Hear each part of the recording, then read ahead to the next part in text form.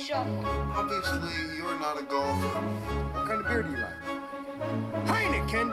Fuck that shit! Pabst Blue Ribbon! You take drugs, Danny? Every day. Good. So what's the problem? I don't know. Well. I drink your milkshake. I drink it up. Son of a bitch. Stole mine. You're a cantaloupe.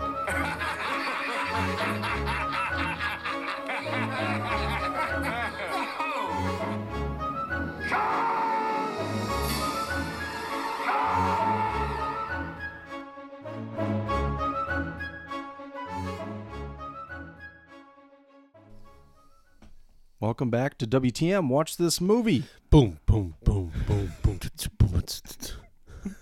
This is your host, Eric Mulder, So he says, wrecked him, damn near killed him.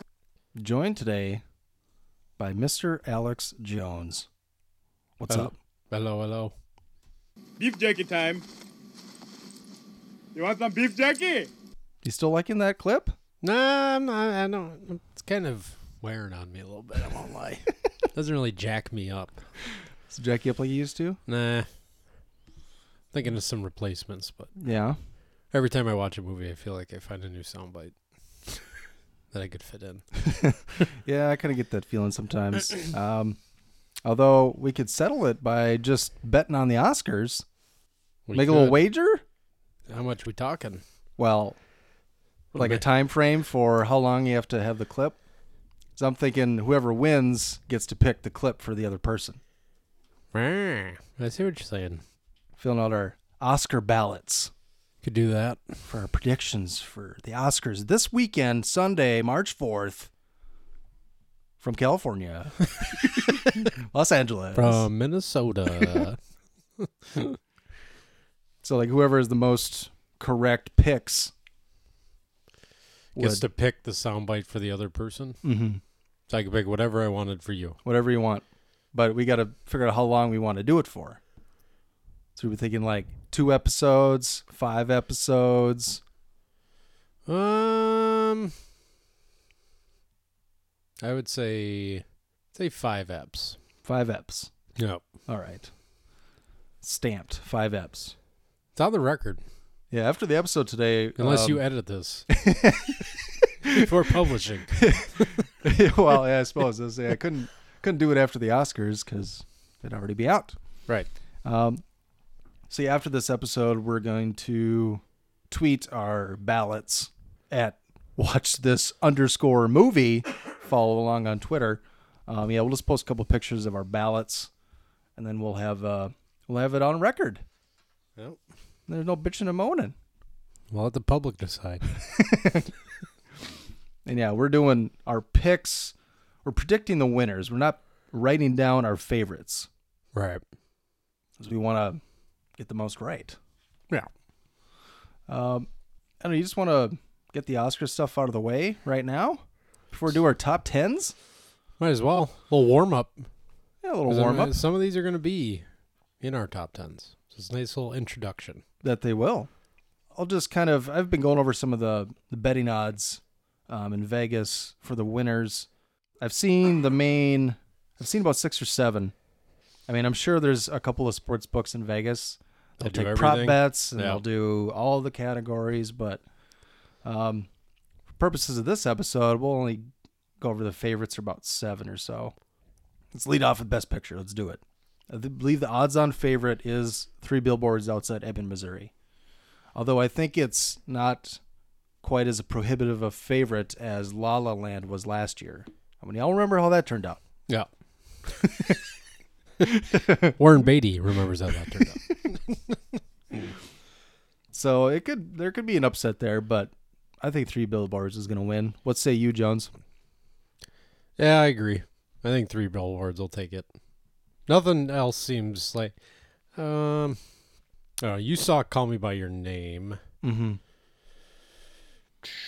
The Post has the formula to take it.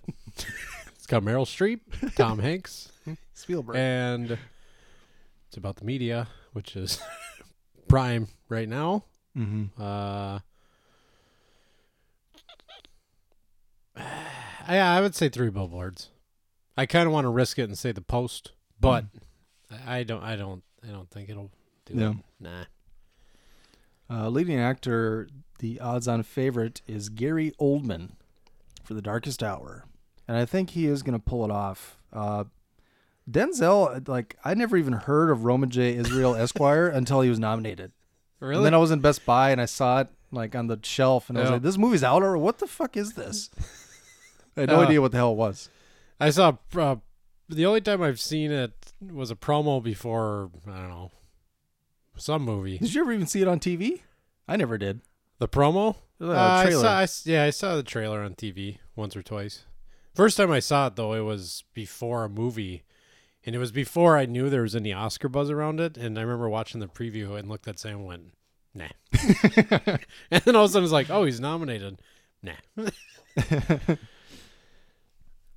Daniel Kaluuya, Get Out. Is it Kaluuya or Kaluuya? I think Kaluuya. We'll say that. Kaluuya. This is right in theme with our last year's episode Mm-hmm. where we butchered about 5 directors' last names. Well, we called ourselves out at least. Yeah, well, it was funny that I spent seemed like at least a dozen episodes going over Ruth Nega's name because I thought I was getting it wrong the whole time, and I was like, I made a big to do about I it. remember that. I looked it up phonetically, Yep. and then I found out that I pretty much read it incorrectly phonetically, so I failed that too. And I was right the first time. It is Ruth Nega, Yeah. but Daniel Day-Lewis. I think he's the only one who could upset Gary Oldman, and there is a little bit of chance that this is, supposedly his last film. Daniel Day-Lewis. Yeah, but he's already won that's 3. true. Right. But I don't know. I think they'll give it to Oldman. Have you seen The Darkest Hour? Mm-hmm. Oh, you did? Okay. Mm-hmm. And then Timothy Chalamet, he was good in Call Me by Your Name, but I don't think he's gonna beat out the rest of the. I'll go pack. with Timothy Chalamet for Okay. the upset. I Ooh. think he'll upset it because it's a movie about homosexuals. It's a little controversial. Yeah, I see an upset. He's an unknown, kind of. Mm-hmm. He's an unknown to me. Yeah, largely. he's also in Lady Bird this year. Oh, is he really? So okay. he's in 2 Best Picture nominees. Well, look at him. Mm-hmm. Supporting actor. I believe the favorite is Sam Rockwell for 3 Billboards. I tend to think he's going to win it too, because I like Woody Harrelson. I loved him in 3 Billboards as well, but it's kind of like even in his own movie, I think Sam Rockwell was slightly better. Maybe his character just had a little more complexity to him and layers and whatnot. Willem Dafoe, The Florida Project. So when I saw it, I was expecting like this, tour de force performance from Willem Dafoe, and I was after it like I love the movie, but I was like, that's just like a standard Dafoe. Like he's always fucking great, Yeah. and he never really gets nominated. And so like it is a supporting role, and he was great in it, but I was just like I expected something even more because I don't know, he's just that good in every movie he's in pretty much. Right. Yep. It's held to a different standard. Yeah, Richard Jenkins. That was a pretty good performance in Shape of Water. Yep. And Christopher Plummer, he shouldn't even be on the fucking No, that's ballot. That's a joke. I hope he wins so I can bitch about it. I mean, they obviously voted him in because he replaced Kevin Spacey and All the Money in the World. But you can tell people are just throwing him a vote to give him support for. Thank you for taking over this role, so we didn't have to, watch Kevin Spacey in it and all that. It's just a joke. Should have left Kevin Spacey, in my opinion. I think it's kind of What about a person of color? Could have been supporting actor. true. Oscar's so white. There's only there's no people of color in the supporting category. No, that is true. So who's the favorite in this one? Rockwell? Is that Yeah. what you said? I think he'll win. But like I said before, the Oscars so white thing, people bitch about when there's not enough black people nominated, but nobody cares a shit, gives a shit about the other races. And like I was talking to you off air, I think Gil Brandt could have been nominated for Wind River. Yeah. Native did a good American job. man. He was also in Hell or High Water. Yep. Yeah, he was great in Wind River. Only in maybe 3 or 4 scenes, but as we found out from Michael Shannon winning for Revolutionary Road, he's only in 2 scenes in that movie. Yeah. They're like maybe 5-minute scenes each. Yeah. And it's like you don't need all that much screen time. Well, even Leave an last year, impression. Moonlight, Mahershala Ali. I mean, he was in more obviously than that, but he's not in a ton of the movie. Mm-hmm. Just only- the first third, parts of the first third. Yeah, like, and I, when he was nominated, it was like, well, cool, I like him. Mhm. But it was another one of those things where it was like, I don't know, I expect more screen time, I guess. But Yeah, so are you going Rockwell? I'm going Rockwell. I'm gonna go Richard Jenkins. Okay. I could maybe see that upset because I think Shape of Water will get thrown some. I just feel like it'll get some awards for some reason, Yeah. and I don't really see too many other categories that it could get. So yeah, I'll go Richard Jenkins. Leading actress, I believe the favorite is Frances McDormand for 3 Billboards. And I think she is going to pull it out. That would be my pick. I just realized I'm marking the wrong space. Oh, he putting down winner? Don't matter because I'm going to get it right anyway. Well, I got another one here. Oh, you do? Okay. But I was maybe going to use it because I wanted to fix mine, but I'll figure it out. There's one I want to change on Do you have costume whiteout? design. You got some whiteout over there? I do not. People just don't have whiteout these days. What's up with that? Oscar's so whiteout. Sally Hawkins was pretty. I don't think I've seen her in much before Shape of Water. Yeah. She was really good in there. Mhm. I just think all the themes discussed on 3 Billboards are going to kind of make it the Oscar darling this year. Yep, I agree. Pretty timely. Margot Robbie was fantastic in I, Tonya. I just don't think I, Tonya is going to get that much praise. I mean, with actual awards, I don't think it's going to get too much. No, I agree with that. Saoirse Ronan, she won last year or the year before. I think she won for Brooklyn. She's 21, and this is her 3rd nomination for Best Actress. Damn.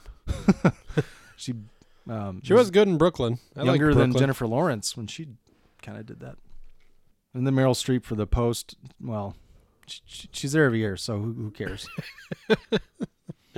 She keeps extending her record every year pretty much because I believe she's been nominated the most. Yeah. It's up to 20-some nominations. It's something ridiculous. Shouldn't even put her in there anymore. Supporting actress, the favorite is Allison Janney for I, Tonya, and that is the one award I think I, Tonya is going to win.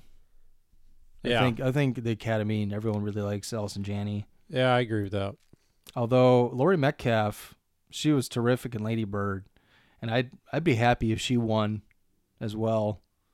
Although I think they're just going to kind of, because Allison Janney's kind of been kind of a critical darling for the past several years, whereas Laurie Metcalf has done more television as of late, and now she's in this Lady Bird, and she was great there. She really impressed me. And she's always been good, you know. Right. I just grew up on her, man, watching Roseanne. Yeah. And then Octavia Spencer, Shape of Water. I wasn't sure about that one. Like, she was good, but it's just I was kind of kind like, of surprised that she got nominated. yeah, It's nothing to her. It was just like, I don't know. I didn't think it was that big of a stretch, yeah. that movie, even for her. I mean, she's won before, right? Didn't she win for Hidden Figures? I think so. Last I think year? that was the movie. Yeah. Yeah. I think she was nominated for The Help. What's too. that? Wasn't she nominated for The Help? Oh yeah. Yep. She was nominated. Maybe for The she Help. won for that. I can't remember, but Yeah, I like her, but yeah, I was kind of surprised she got a nomination, so I don't see her winning. Mary J. Blige. I haven't seen Mudbound, Me either. but it's on Netflix. I might, I might even check it out tonight. Heard good things. But yeah, that's cool that she got nominated. Mhm. She doesn't act too much, does she? I mean, obviously she's a great, R&B singer, but Yeah, I can't I think don't know of. if I've ever seen her in a film before. Yeah, I can't name a movie off the top of my head. I guess that she's been in otherwise. Leslie Manville for Phantom Thread. I'm not too familiar with her. She must be in something like Downtown Abbey or something. Okay. I should look it up here quick.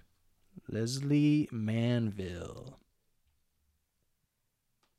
She was pretty great in Phantom Thread as well. But yeah, I think it's still going to go to Allison Janney. Yeah, I agree with that. So Leslie Manville was in Maleficent, Another Year, Topsy Turvy. What else is she known for? Harlots. I mean, she's an English actress, so I'm sure she does. Maybe she does theater over there. Because IMDb doesn't really give you the theater stats. She was in Mr. Turner from a couple of years ago. Oh, yeah, I remember that one. Romeo and Juliet from like 2013. If you remember that. I haven't seen it, but I remember that one coming out. From 2013? Yeah. No, I don't remember that. With Haley Steinfeld, Douglas Booth. Mm-mm. You know Haley Steinfeld, though, don't you? Girl from True Grit. She's been in a lot of stuff now. Oh, sure. Edge of 17. Yep. Pitch Perfect, too. Oh, yeah. I haven't seen 2 or 3. One and done, as I always say. One and done with the acapella movies. Except for Sister Act 2. I'll watch Sister Act 2. So, yeah, supporting actress. Who's your pick going to be? For supporting? Yeah. Allison Janney. Okay. Animated feature, I think Coco is the prohibitive favorite. Coco should win. And I think it'll win as well. Oh, yeah. I haven't seen any of the other ones. Loving Vincent has had a lot of critical buzz. Mm-hmm. I never saw it, but that was more of like, an adult. It wasn't the Boss Baby or Coco or Ferdinand. I thought Boss Baby got I think crap it was a Vincent Van reviews. Gogh it was about, I believe. Loving Vincent. Mm-hmm. Because it's a story depicted in oil-painted animation. So it was kind of unique that way. Yep. Surrounds the death of famed painter Vincent Van Gogh in 1890, France. So, I mean, that would be like... It's kind of cool. It would be prime for an Cool upset concept. in like a down year, but Coco was pretty beloved by everyone. Yeah. So I think that'll win. And it had good themes and messages and whatnot, so Yeah. I think that'll win. Let's go to Best Director. I think Guillermo del Toro is the favorite for The Shape of Water. And I think I pretty much picked the favorites for all like the odds that I saw. Kind of tricky. The odds can be a little inaccurate sometimes. Like I remember when Christoph Waltz won for Django Unchained. Yeah. He was like 25-1, middle of the pack, kind of long shot. Yeah. And like the whole time up to the Oscars, I'm like, well, he's gonna win.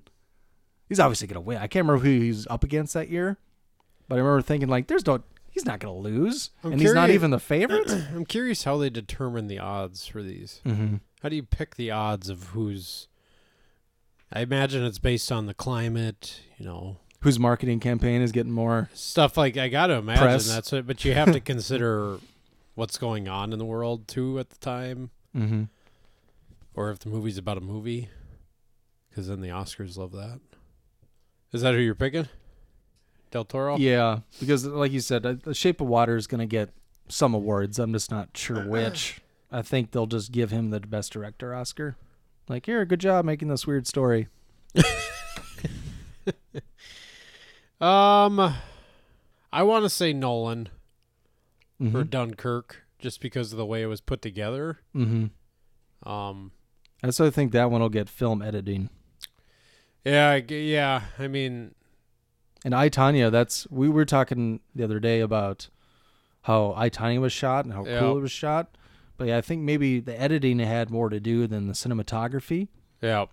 So I think that's why I, Tonya was nominated for that as well. As well as Dunkirk. But yeah, the way it's edited is kind of like the whole movie. You want to talk diversity? I guess the best director category is the most diverse one. Mm-hmm. Got 2 white guys. Greta Gerwig, Mm-hmm. Female. female. You got Guillermo del Toro. He's from Mexico, I believe. Mm-hmm. And then Jordan Peele.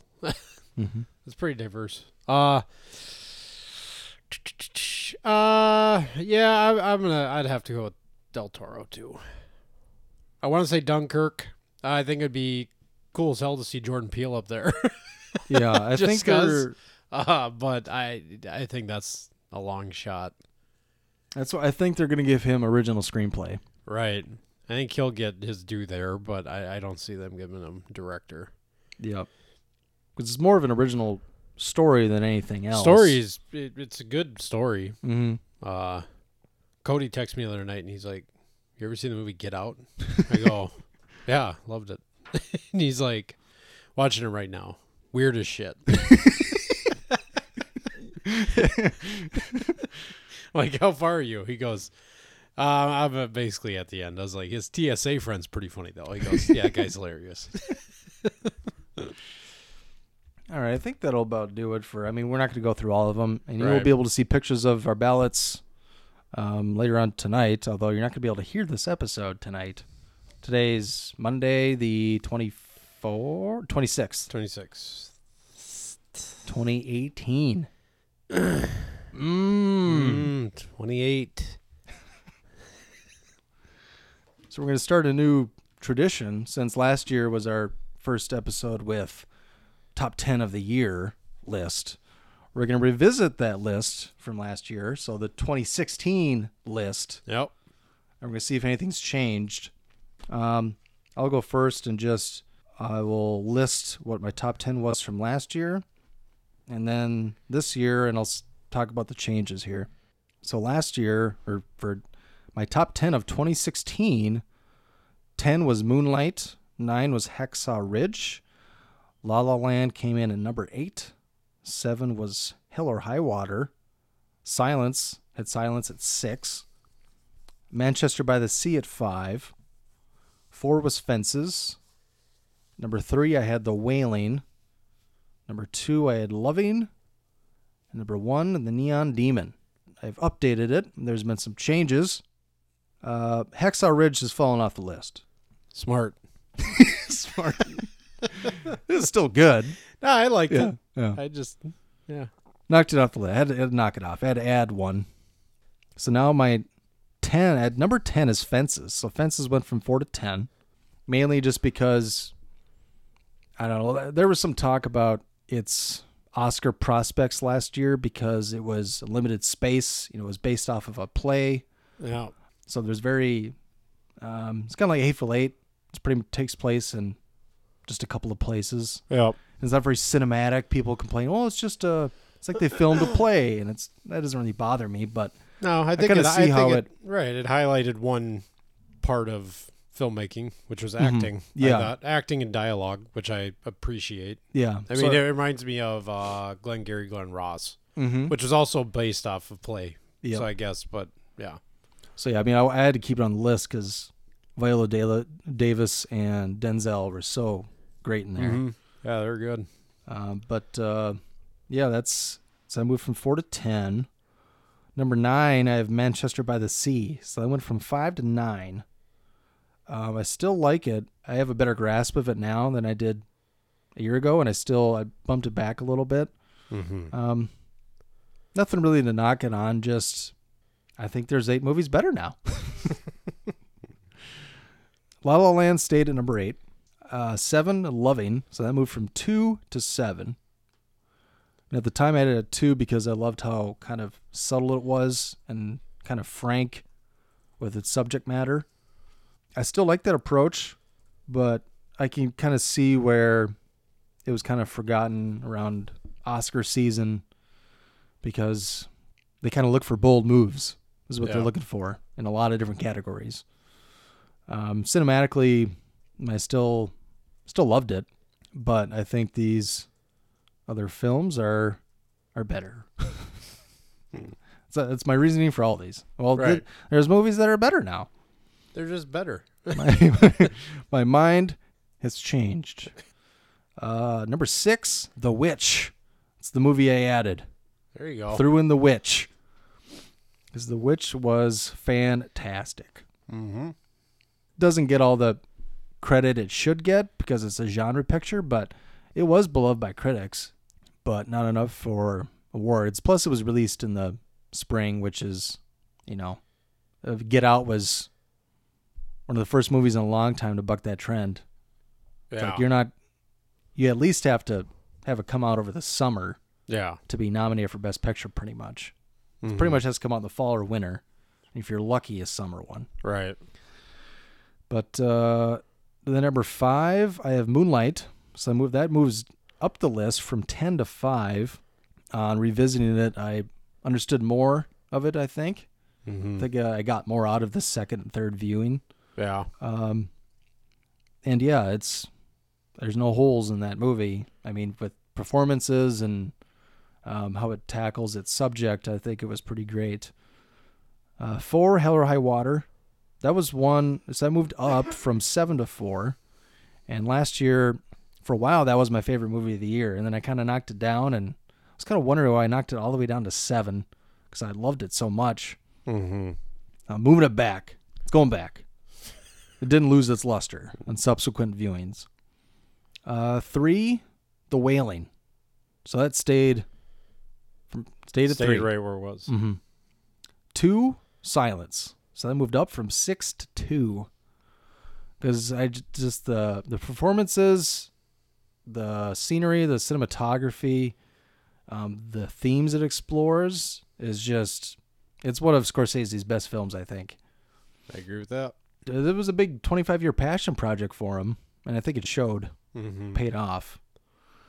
And then number 1, Neon Demon. Not changing Neon Demon. It's staying there. Well, I knew you weren't. It helps that you watched it about 100 times. Yeah. Go read my analysis on WTM, watchthismovie.com. So what about your list?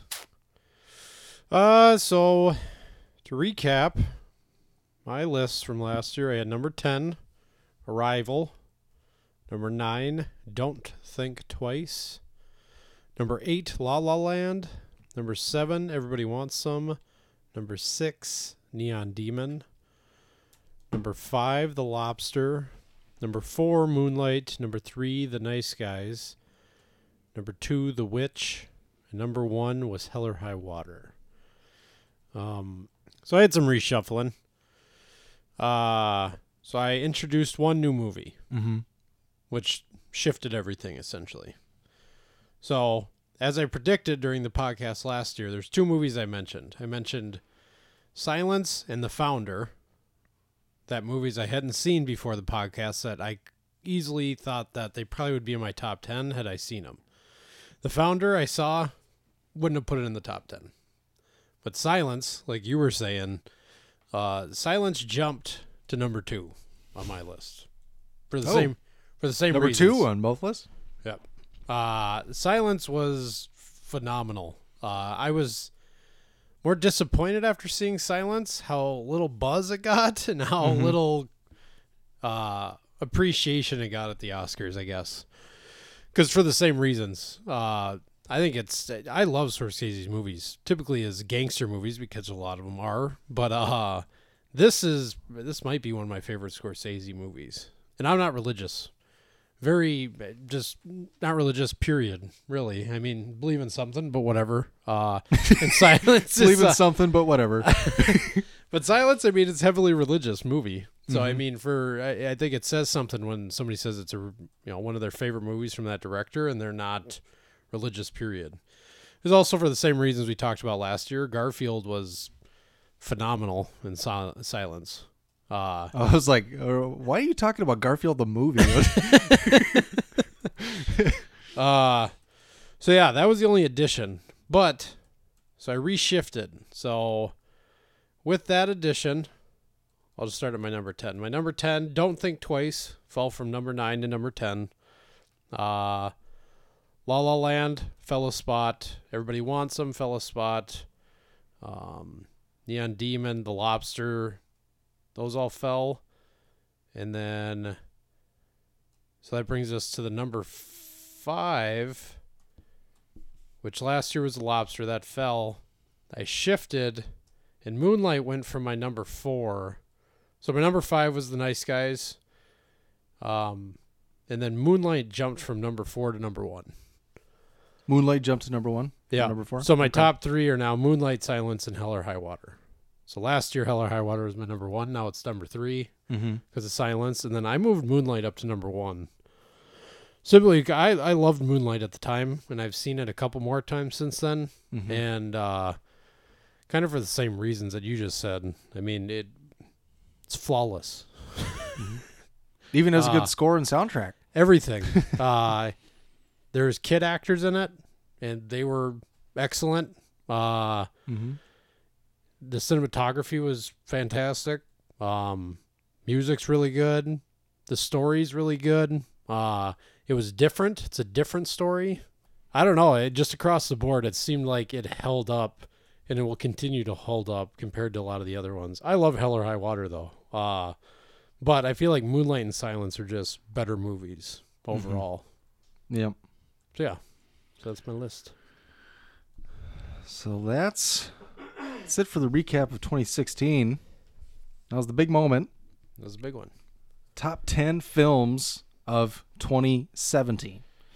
Now, do you want me to go first or you? Like, it doesn't matter who goes first because, like, if I went first, you typically have the last say. Yeah. But I'm sure we're going to ruin each other's number ones throughout the list. Oh, yeah. Yeah. We're going to ruin a lot of each other. So it doesn't really matter which one goes first, I suppose. You can kick us off. All right.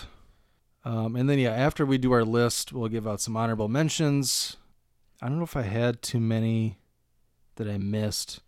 Because I've seen all the Best Picture nominees except for The Post. And I'm not projecting that to be in my top 10. No. So I don't think there's not too many movies I haven't seen that I would think, I think that could make the list if I saw it. Although there is some foreign films, specifically some of the nominees. The Square, that won Cannes this past year. Okay. So I've really wanted to see The Square. And Elizabeth Moss is in it. I can't remember if it's a Swedish production. Let's see. I think I should say right here. Foreign language. Yeah, Sweden. A Fantastic Woman from Chile. I've seen the trailers for that at the theater. We actually open it this weekend. Okay. Stars Daniela Vega, and she's a trans woman, actress. She stars in it, and she's one of the presenters at the Oscars this Sunday. So that was like when they announced like the first 12 presenters, that was like a big thing on Twitter. So I'm pretty sure they haven't had a trans person present an award. Yeah, and the film is nominated as well. So that's pretty cool. Yeah, you could tell they're really pumping all the different minorities. If you got they released a list of the first 12 presenters, and not one of them was a white American male. There was like one or two white males, but they're like English. Can't have any American men. Can't up have there. American males. They're too disgusting. Gross. So those two I'm looking forward to. I could see them getting into my list. The Wailing was a Korean film that was number 3 for last year for me. So there's always a couple foreign ones that I try and see. So, kicking us off at number 10 from 2017. They're all 2017. Phantom Thread. Okay. So, to give the deets, directed by PTA, Paul Thomas Anderson, starring Daniel Day-Lewis, Vicky Krieps. I'm not sure how you pronounce that. It's Krieps. Krieps. She's from Luxembourg, I believe. Okay. Leslie Manville, Sue Clark, Joan Brown. That's about it. Storyline. Set in 1950s London, Reynolds Woodcock is a renowned dressmaker whose fastidious life is disrupted by a young, strong-willed woman, Alma, who becomes his muse and lover. So, just saw this the other night, finally. Big PTA fan, of course. I mean, the guy hasn't had a misfire yet.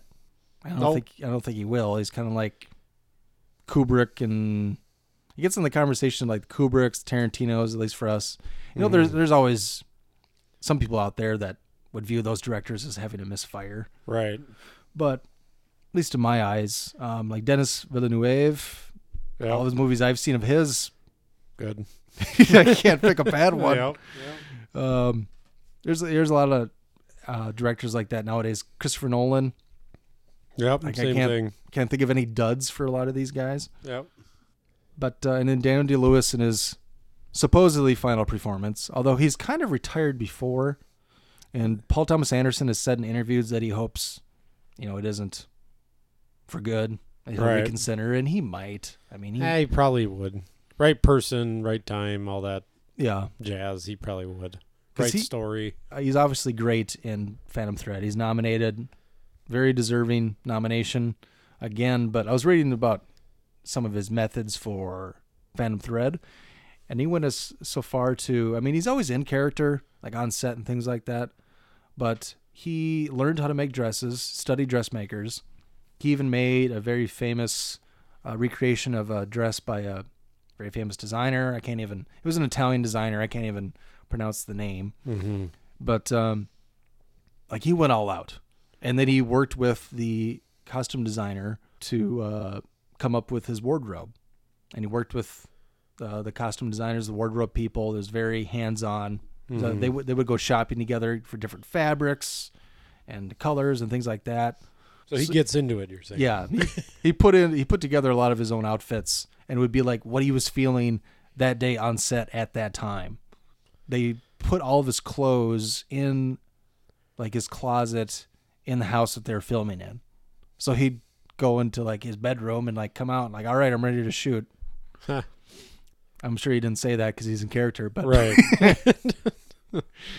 but yeah, this one could be a mover, could move up or maybe even down. I'm not sure, but it was.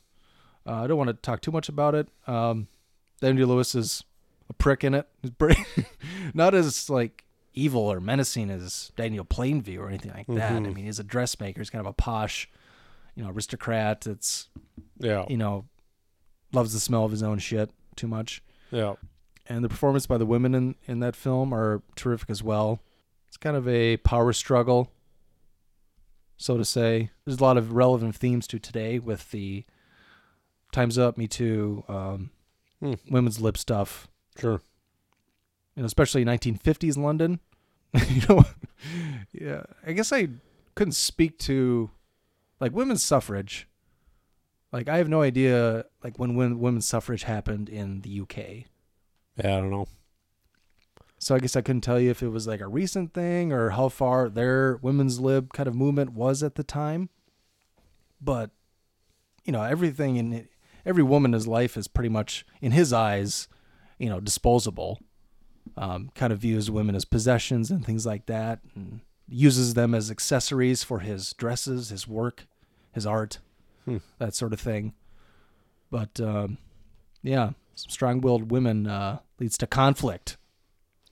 Phantom Thread is one that I haven't seen that is on my could be on my list had I seen it. So I was looking forward to that one. Pretty much because of him and PTA. I mean, on the surface, a movie about a dressmaker, I'm like, meh, for obvious reasons. But I mean, what PTA can do with a, storyline that doesn't necessarily appeal to you, and then you add in Daniel Day-Lewis, it's like, yeah, I'll give it a shot. And that one looked really good, and I heard really good things about it. So we could be sitting here next year, and I could be saying that that's easily, I don't know, close to top 5, possibly. And I had a similar thought going into it about it's a dressmaker, but I was still thinking, well, it's Daniel Day-Lewis and it's Paul Thomas Anderson, and I'm sure I'll get into it. Right. And I saw it the day after we had our, Vikes Lose Again party. And so we were up till 6 watching movies. Yeah. I had about 5 hours of sleep, maybe less. And I saw it in the afternoon, and I didn't fall asleep. I didn't yawn, didn't fall asleep, nothing. I was in the second row. That says something. Yeah, it kept my attention. Yeah. So there's that. What's your number 10? My number 10 is Logan. Logan. Not on my list. Logan. So Logan, Directed by and written by James Mangold. Stars Hugh Jackman, Patrick Stewart, Daphne Keane, Boyd Holbrook. Synopsis. The near future, a weary Logan, a.k.a. Wolverine from X-Men, cares for an ailing Professor X somewhere on the Mexican border. However, Logan's attempts to hide from the world and his legacy are upended when a young mutant arrives, pursued by dark forces. Logan is the long-forgotten superhero movie of last year, I feel like, which Came out in the spring. right, because it came out so early in the year, and the buzz around, I don't know, Wonder Woman, now Black Panther, which is obviously a movie this year, but Wonder Woman, Guardians of the Galaxy, Spider-Man, Thor, all those, I feel like, and I'm pretty sure all those came out after Logan. They kind of, I feel like, shadowed it. So, I mean, people, nobody talks about Logan anymore. Logan was easily probably my favorite superhero movie of the entire last year. It's probably because it takes a more realistic, takes a different approach to the superhero movie. I mean, it's arguably Hugh Jackman's last run as Wolverine, but it's also a little more adult oriented. It had that sweet ass trailer with Johnny Cash song, and they also came out with a black and white version of it too, which we talked about, I think, on a podcast a while back after I'd seen it. But I loved Logan. That Daphne Keane too. She plays the younger girl in there. She did a great job, and it was one of her first movies. So yeah, I think Logan deserves a little more praise outside. I mean, I get it's a white male as a superhero, and that's now kind of being glossed over. But I mean, let's all recognize that Hugh Jackman is fucking ripped still as Wolverine. Once he gets on that X2, running through the woods. No, but yeah, I thought Logan was sweet. Deserves a little more publicity, I guess. Still, Isn't what that solution or potion was called, the X2? Something like that. Yeah. My number 9, Darkest Hour. Directed by Joe Wright, starring Gary Oldman, Lily James, who you would remember her as the girlfriend from Baby Driver. Oh yeah, okay. Kristen Scott Thomas, Ben Mendelsohn, Ronald Pickup, Stephen Delane, Nicholas Jones. That's about it. I always kind of feel bad when that's about it, because there's 50 actors at least in every movie. That's what I did. Well, with you're Logan. not in it that much. I scrolled over far enough. That's what I did for Logan. I kept scrolling, then I just cut myself off, and I was gonna go, yeah, that's it. I usually cut off after I recognize several names, and then it'll be 3-4 names in a row I don't recognize. I'm like, oh yeah, that's enough. Yeah. So no offense to the people I don't name. Everybody contributed to the film. Nobody brought up the grips, the gaffers. Storyline. During the early days of World War II, the fate of Western Europe hangs on the newly appointed British Prime Minister Winston Churchill, who must decide whether to negotiate with Adolf Hitler or fight on against incredible odds. So this film is pretty unique, especially after seeing Dunkirk, because you get to see the behind the scenes, so to say, of Dunkirk. You get to see what was happening behind the scenes, British Parliament, because Churchill had just been appointed mere days, basically, before Dunkirk happened. The movie Dunkirk takes place over a little less than a week, I think. Mm-hmm. And I think he was appointed just a week or two before that takes place. And it talks about all the decisions that had to be made to try and save all those soldiers that were trapped at Dunkirk, and the infighting that he was receiving back in UK in Parliament. Mm-hmm. A lot of people wanted to negotiate with Hitler and, kind of surrender as long as they were maybe granted, what do you want to call it? Not autonomy, and keep their independence at least. Mm-hmm. But looking back on it, well, Hitler wasn't going to let him be. He took over everything. Right. Everything that he could. Yeah. And I really doubt that peace would have lasted. But there were some people who were like, well, he hurt Churchill, he kind of lucked out, he's a war hawk and he got lucky. And it's like, well, it turned out to be the right decision for England. At least that's my opinion. But yeah, he kind of faced incredible odds because a lot of people didn't want him as prime minister. They were trying to replace him pretty much as soon as he was installed. He wasn't that popular to begin with when he was installed. There was some friction between him and the king. A lot of stuff going on. And Gary Oldman is great. There's even some comedic moments. It's largely, there isn't really many war scenes. It's kind of like Lincoln, and it's just, Lincoln was basically just about the deals he had to make and what he had to pull to kind of make. It's more about the true politics behind some of the stuff. Not the sexy part. Trying to gain votes. The diplomacy and all that. Yep. So yeah, it was a little similar to that, although I like this much better than Lincoln, I think. Okay. But yeah, Darkest Hour. Gary Oldman, bring home that Oscar. What's your number 9? Number 9. I'm guessing I'll be knocking off one of yours. You got 3 Billboards Outside Ebbing, Missouri. It's my number 7. Number 7. All right, so I didn't chop too low.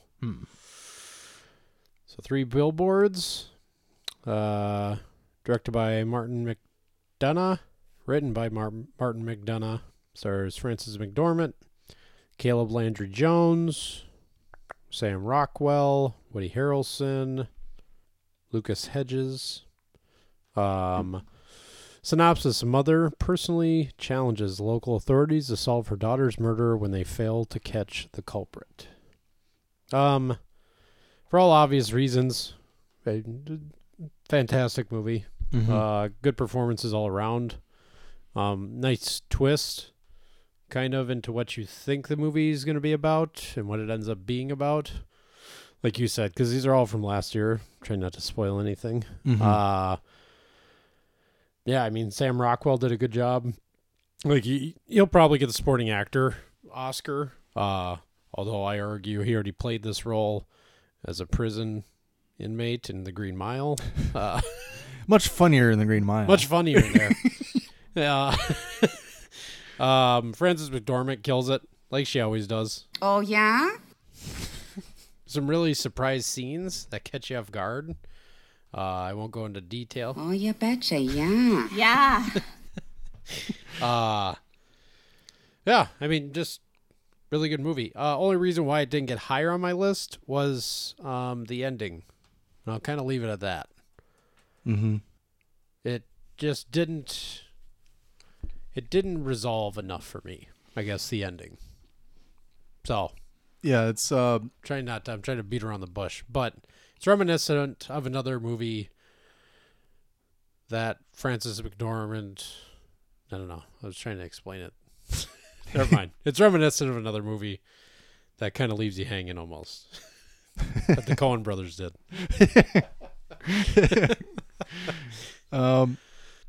Yeah, I had a similar thought. I think the subsequent viewings, when I can see it a second and third time, I think I'll get a lot more out of it. Because, at the end, I'm a little, I guess, not underwhelmed. Probably isn't the right word, but something similar to that. It's kind of like, maybe a little more resolution, but at the same time, maybe not. Like, I think I just need to see it again. Yeah, I was gonna say I don't need the resolution that you thought you were gonna get. I just felt like I needed something more. I don't know. It just didn't wrap up everything or lead you to think of something as much. It just didn't nail it for me. That's why I got knocked down, because I love the movie from basically start to almost finish. And like you said, based on subsequent viewings, I might learn to appreciate the ending a little more. But yeah.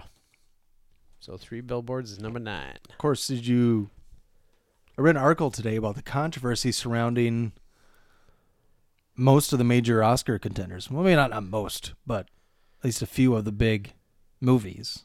One of them, 3 Billboards. Because some people, and I I can't even quote the article entirely because it would give away part of the movie.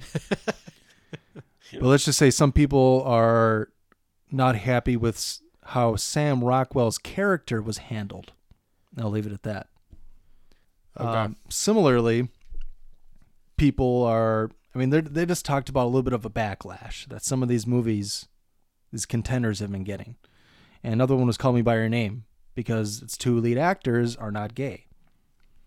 However, if people would kind of look into it a little more, the director was gay and he chose those two actors because he wanted them for what he thought they could bring to the role. Sure. And far be it from me to tell a gay director that he can't put straight people in his movie. Yeah, I mean, at the end of the day, it goes back to there's more in the decision. The movie isn't necessarily for the actors. I mean, the director, the producers, you have Writers. You got to factor in their vision of what the movie is and how they think they can meet it. So I think people forget that because you don't see any of them on the movie. You just see the actors. So then you're critical of it. Because I didn't know that about Call Me By Your Name. I didn't know the director was gay. I didn't read much about it, though, I guess. I didn't really have much issue, I guess, with those actors. I assume they weren't gay. They were portraying gay males, but... It's a similar situation to Jared Leto when he won for Dallas Buyers Club. Sure. Played a trans woman. Yep. And he was like the darling of the Oscars. And immediately after that, even for like a month or two, Jared Leto's so great. Let's put him in this movie, in this movie, in this movie. Yep. And then it was like 5 months after that, it was, well, he's not trans, so he should have never played that role. Should have went to a trans person. I was like, shut up. I've been really fucking tired There's a of all this laundry shit list we of can't trans actors that can pull off that role, I'm sure. Yeah. A lot of bankable ones, too. You're right. I'm not saying that they're overrepresented because they're not. No, absolutely not. Case in point, Daniela Vega is probably the only trans actor I could name off the top of my head. Yeah. Well, does Caitlyn, did she do any acting?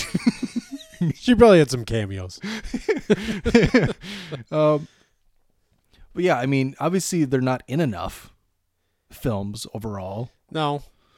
But to say that nobody can act like that, they're like, they're taking roles away. And it's like, well, see, movies, they need bankability to make money, especially these indie films. They need to sell stuff overseas to make the money back. Because a lot of these indie films aren't going to make all that much in the U.S. Well, no, you do the box office movie so you can make the indie movie type thing. Because, they're not going to make you much, usually.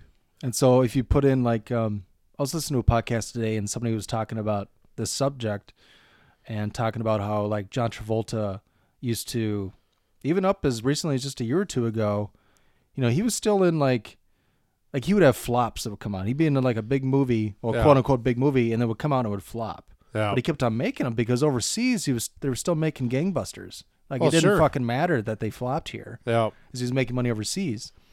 Or like Spectacular Now. Mm-hmm. Or Paul Rudd plays the teacher. No, wait, not Paul Rudd. Spectacular Now? Yeah, no. He was the teacher in Perks of Being a Wallflower. Yeah. But who was the boss in Spectacular Now? That had to let him go because he's drinking. Yeah. God. But like, because those are like smaller roles. Even Paul Rudd in Perks of Being a Wallflower. He's like when you think of Paul Rudd, you're like, that's kind of a big actor for kind of a pretty small role. It's an important role, but it was very small. And they put these bigger name actors in these small roles in these indie films because they can sell their names overseas. Odenkirk. Oh yeah, Bob Odenkirk. Yeah. So yeah, they put these people in there so they can sell these names overseas because people know Paul Rudd. Yeah. Even though he's only in there for maybe 5 minutes, it doesn't matter. Yep. So the more names you have, I'll check this out. This new American film. Mm-hmm. These big name actors. Yeah, I guess it's a more philosophical question of what you want your movies to look like. Mm-hmm. So I mean, if you're going to a movie that's about homosexuals or transgender people, and you want your act, well, then don't go to the movie. I mean, don't go to it if you would rather have an actual gay person or transgender person in the movie and they're not. Well, then don't go to it. And there's got to be I Kickstarters. mean, that's all you do. I mean, that's fine. Because I'm starting to become a little more critical of based on true story movies. When I read about how far-fetched some of them are, it's almost disappointing because some of these real-life things are actually interesting, and I think it's lazy that they don't try to make the real story work. Or, I mean, I mentioned it about Red Sparrow and Jennifer Lawrence playing a Russian spy. And I was like, what? You couldn't find a Russian actress to do that, to be more authentic? Now, I'm not that hard-pressed that I'm going to boycott a movie because of it. But, I mean, if you did a movie on George Washington and it was a British actor doing it, that would be kind of goofy to me. But maybe I would overlook it if it was, I don't know, if it was a well-known person I liked. So I don't know. It's like if you really want to see more trans people acting in films, you have to support them. I know there's very few of them, but the ones that there are, like when a Fantastic Woman comes out, you need to buy the Blu-ray. You need to rent it. If it's in theaters, go and see it in theaters. Yep. Spend That's money what on you it. want. Like you said, I mean, Vote with your dollars. exactly. Money's what drives all of this. So, I mean, if they see tons of people spending money on something like that, well, then they'll start doing more of it. Over the past few years, there's been some, I mean, I couldn't name them, but there's been some trans actors, or at least, gay actor. I mean, there's obviously way more gay actors than there are trans in Hollywood, but there's a lot of little indie films that you could find out about and to support those. And once you bring those up, like the really cheap indie ones, Yep. the more festival ones that aren't, the ones that don't even go international, Yep. look those up. There's got to be Kickstarters and GoFundMes out there for people that are trying to get their projects off the ground. Yep. So yeah, all you just have to put in a little work, research, and then there you go. Vote with your dollars. Yep. What you were saying about the based on true story thing, another part of this article I was reading about the controversies with these contenders is there was something about the Post in there and how it was, I don't know if it was misleading or it had something to do with between the Washington Post and the New York Times and the Pentagon Papers. Yep. I haven't seen the Post, so I'm not exactly sure what they were getting at. I haven't But there's some seen sort it. of inaccuracy or misrepresentation. Well, I talked about it before on the podcast, so I read an article where they talk about it, and the article, the site I read it off of was Consortium News, and it's former investigative journalists or current investigative journalists and like former intelligence professionals in the intelligence community, and they talk about, somebody blasted the movie because they said it makes it seem as if the Washington Post did this like amazing thing and stuff, but they're like, really, it was Daniel Ellsberg, the guy who brought them the information, who also went to several other papers. And the New York Times, I believe, actually did a little more help in trying to actually publish them. And the books that have been written by people heavily involved hardly even mention Tom Hanks' character and Meryl Streep's character. So the whole movie, the basis of it, that these are the focal points of it, like these investigative journalists are like, it's over dramatizing. You're just way over the top dramatizing it because it's skewed so far from the actual main players who actually helped. But to your point, I haven't seen it either. But who the fuck do you see in all the it's Tom Hanks and Meryl Streep. So Yeah. I mean, you can assume that it's probably is skewed. But So yeah, even the movies they're trying to push the society forward culturally, or at least that's what they're trying to do, get shot down by social warriors. yeah, absolutely. It's like, they're trying to help you, right? Yep. But they're not doing it the way I want them to. Shut up. All right. Let's move on now to number 8. My number 8. Get out, Jones. Get out. Get out. Get out of here. That is my number 7. Number 7. Ooh. Yep. Didn't cut it by much. Directed by Jordan Peele. Written by Jordan Peele. Try to call it the writers when they're the director and writer.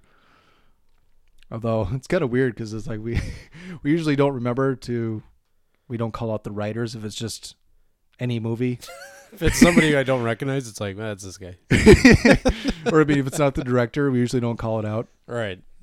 But it's always more impressive when they're writing and directing. Well, they're putting in the man hours. Yeah. Putting in the work. They're putting in the person hours. But it's also worth noting because Jordan Peele was nominated for original screenplay. So, Yeah. starring Daniel Kaluuya, Allison Williams, Bradley Whitford. Well, sorry doesn't put the Triscuit crackers in my stomach, now does it, Carl? Catherine Keener, Caleb Landry Jones, who's also in 3 Billboards. So he's in 2 Best Picture nominees. Caleb Landry Jones. This is one he gets thrown out the window. Oh, yeah. Yeah. God, he might even be in something else. Let's see Forgot here. about Yeah, when I saw 3 Billboards, I was like, oh, that dude. Yeah, and he's in the Florida Project. So it's like he Damn. was in a lot this year. And American Made this year. So Caleb Landry Jones doing big things. All good movies, apparently. Yeah, Marcus Henderson, Betty Gabriel, Lakeith Stanfield, Stephen Root, Lil Rel Howery is the TSA agent friend. He's hilarious. Ashley LeConte, Richard Hurd, Erica Alexander. I used to watch that show she was on in the early 90s with Queen Latifah. What was it, Living Single? Is that what it's called? So. Yeah, Living I just Single. watch all the time because I remember when I saw her and Get Out, I was like, who the fuck? I know her. What do I know her from? Yep, Living Single. From 93 to 98. She was Maxine. She's Maxine. Yeah.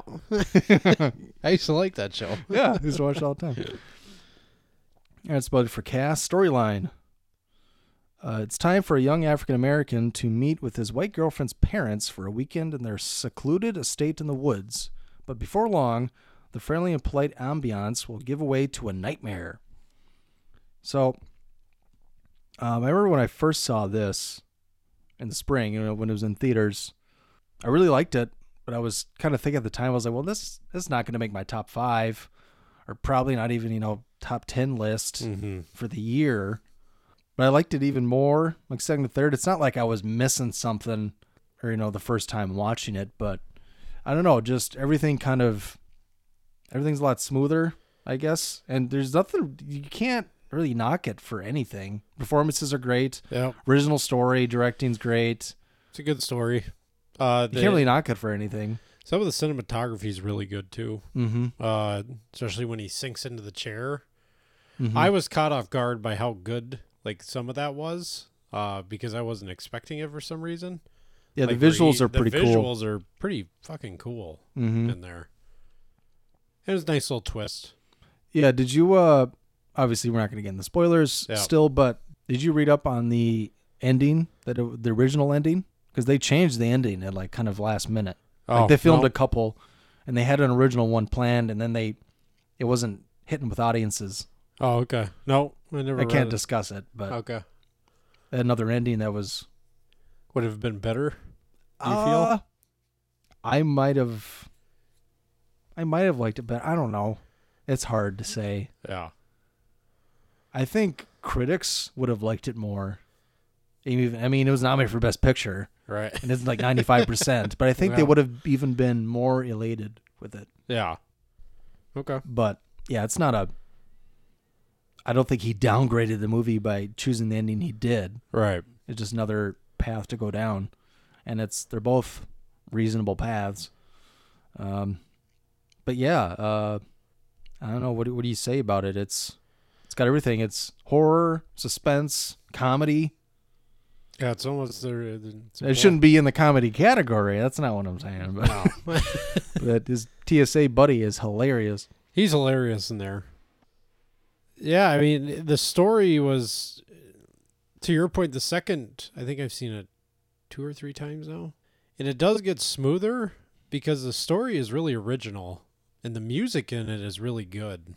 Even the soundtrack, I would say. The score, but also the songs that they pick in there. Sound editing with her scraping the spoon on the cup. All that. Everything fits. Especially the one scene where they're auctioning at one point. the play on silence and then the big drum beats. Like, I don't know. It was just really well done. The entire movie. Topical, of course. Heavy on the race religion or, race angle. I did enjoy, because I watched Key and Peele, the sketch comedy show that Jordan Peele was on in the U.S. I watched 3 seasons, I think it was, 2 or 3 seasons. And when that show ended, I was so pissed. And then I read an article where he said that they were like, well, what are you going to do now type thing. He's like, I want to direct horror movies. And people thought it was such a joke. They were like, well, that's kind of random type thing like that. And to see him immediately go and do it and fucking Well, he did kill Keanu it. first. Yeah, he wrote yep. it. I don't know if he did. Did he direct I don't think he directed Keanu. But it was cool to hear him say that, leave it, and do something almost completely different. I mean, it is funny, like you said. There's a comedy aspect, but it is still very much a horror movie. So I thought that was cool. Yeah. Keanu was directed by Peter Atencio. Okay. Yeah, I thought somebody else directed it. But yeah, Peele wrote it with Alex Rubens. Okay. But yeah. And he was the brains. That's what Keegan-Michael Key says. He always gave Of the Jordan show? Peele credit for all of his sketch writing. He said that he would come up with ideas that blew his mind constantly. That he was always kind of the man that was able to write the scene or the sketches so well. I guess it's showing in his movies. He did Keanu in this. So we both went over our number 7s already. Because my number 7 was 3 Billboards. Yours was Get Out. Wait, did you do your... I did not do my number 8. Okay, do your number 8. And then we'll go to my 6. 6. Number 8. We got Coco. Ooh. Animated in the top 10. Yeah, I fitted an animated one. So Coco, directed by Lee Unkrich, written by Lee Unkrich. Stars Anthony Gonzalez, Gail Garcia Bernal, Benjamin Bratt, Alana Ubach, Renee Victor, Jamie Camille, Alfonso Aro, Gabriel Iglesias. It is animated movie, Disney Pixar movie. Synopsis: aspiring musician Miguel, confronted with his family's ancestral ban on music, enters the land of the dead to find his great-great-grandfather a legendary singer. Coco is, I'm not traditionally a big animated fan. Not that I don't like them, I'm just typically not attracted to them. This really wasn't any different. Like, I didn't have a heavy, desire to go out and see this. Sam absolutely loves Pixar and the animated movies. But I was interested to see it because it had a cool trailer. I remember seeing a trailer for it that was really well done. This movie just really hit. They did such a good job of covering the Day of the Dead traditions and celebration and intertwining it with music that I remember sitting there and it was like, that's fucking sweet. The visuals are really, really well done. I mean, it's Pixar, but I mean, the amount of time that goes into making some of these movies, especially when they're as detailed as this, I probably don't fully appreciate, and a lot of people probably don't. But the little universe they created for the Land of the Dead was really well done. And you could tell by the names I'm reading, I mean, they're using a lot of unknown people to do the voices, so there wasn't any heavy attraction from a single actor voicing anybody. And it seemed like they stuck to probably more Mexican actors and actresses, it appears. But yeah, I mean, overall, it was really good. Music's good in it. It's not too much music. Some of the Pixar animated movies they do nowadays, when there's a lot of music, Frozen style, it feels like it's too much of a musical for me. This one actually was a really good balance. So I liked that part too. But yeah, Coco was dope. Dope. And so now we're jumping to my number 6. Coming in at number 6 is The Florida Project. Directed by Sean Baker. Also written by Sean Baker and Chris Burguch. Starring Brooklyn Prince, Bria Vinate. It's Vinaite. How do you say that one? Vinate. Venate. Willem Dafoe, Christopher Rivera, Aiden Malik, Valeria Cotto, Mela Murder. It's going to be murder. Crystal Nicole Watts. So, storyline. Set over one summer, the film follows a precocious 6-year-old Mooney as she courts mischief and adventure with her ragtag playmates and bonds with her rebellious but caring mother, all while living in the shadows of Walt Disney World. So, I kind of fell in love with this movie. It's hard not to, I guess, after you see it. We've been mentioning a couple of movies this episode with impressive child actors. Mm-hmm. The little girl, Brooklyn Prince, is probably one of the best child performances I've ever seen. Damn. Beasts of the Southern Wild came out like 5 years ago. Kavenzinine, is it Willis or Wallace? Willis. That 6-year-old, Yeah. was she 6 when she was nominated? I think so. Something like that. She's Maybe young. up to 9. Mm-hmm. Not older than 9 now. I know that. I'm not sure. Let's see. Brooklyn. See if it gives her age. Yeah, it doesn't give her age, at least on IMDb. But she plays a 6-year-old girl. She is very young. And I was like, she could be nominated. I thought she was incredible. All the kids are in here. The whole cast. Willem Dafoe. That's maybe why I was not shocked at Willem Dafoe's performance. I was like, well, everyone's just so fucking great in here. And then it's almost like it overshadows Willem Dafoe to a certain extent. Mm-hmm. But, I mean, Dafoe's incredible as well. It's funny. It's suspenseful. Tear open a box of Kleenexes. I like it the more and more I think about it because of how it ends. The more and more I think about it, the more perfect I think the ending is. Mm-hmm. That's all I have to say about that. Yeah, it's another one that was on my list. I mean, you talked about it, but also things I'd heard about it. I guarantee it'll get shuffled into the mix once I see it. What's your number 6? My number 6 from 2017, Dunkirk. It's my number 5. Oh, there you go. God, we don't have any overlaps that are too far off. Yeah. Yeah. So, because my Hell or High Water was 7 last year for me, and that was your number 1. Right. I was listening to the podcast, and I was like, oh, that's right. He had it way at 7. So he killed my number 1 early. So Dunkirk, written and directed by Christopher Nolan, stars Fionn Whitehead, Damien Bonnard, Tom Hardy, James Bloor, Mark Rylance. You just slur your words. Blur. Blur. You kind of touched on it before with The Darkest Hour, but synopsis: Allied soldiers from Belgium, the British Empire, and France are surrounded by the German army and evacuated during a fierce battle in World War II. Dunkirk is the first 4K Ultra HD movie I bought. Oh, really? Yeah. And it Sure, did. looks fantastic.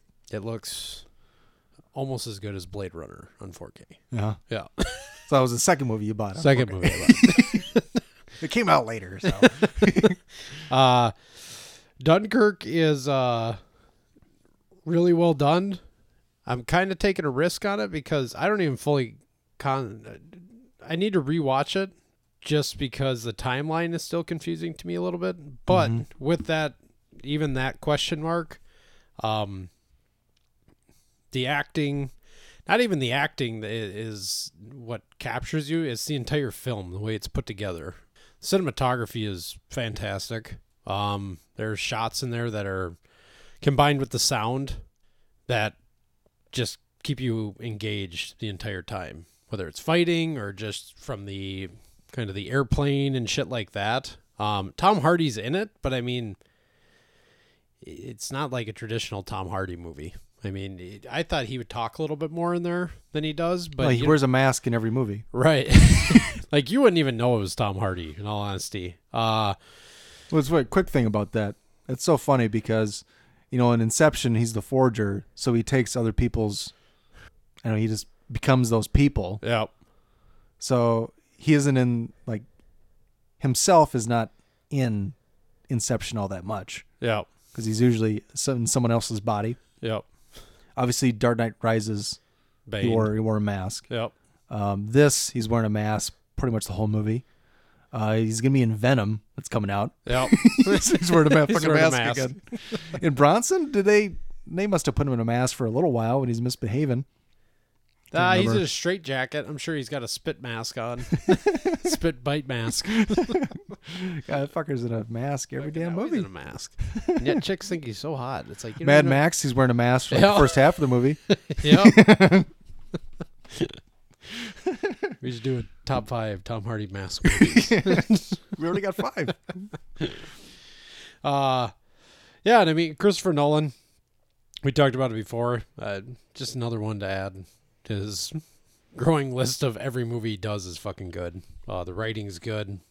Directing, I wanted to choose him for best director for this simply because we talked about it last year, I think, with Hacksaw Ridge, and sometimes those movies that have shitloads of people in them and a lot of things are going on in one scene, the way it's done, and if it's done well, it probably speaks to the directing, since they're the one kind of guiding everybody and telling them what to do and stuff like that. There's some parts in this movie, it's just there's so much going on that Christopher Nolan, you can tell, is probably working his ass off to make sure everything is going off at the right time and people are doing the right thing.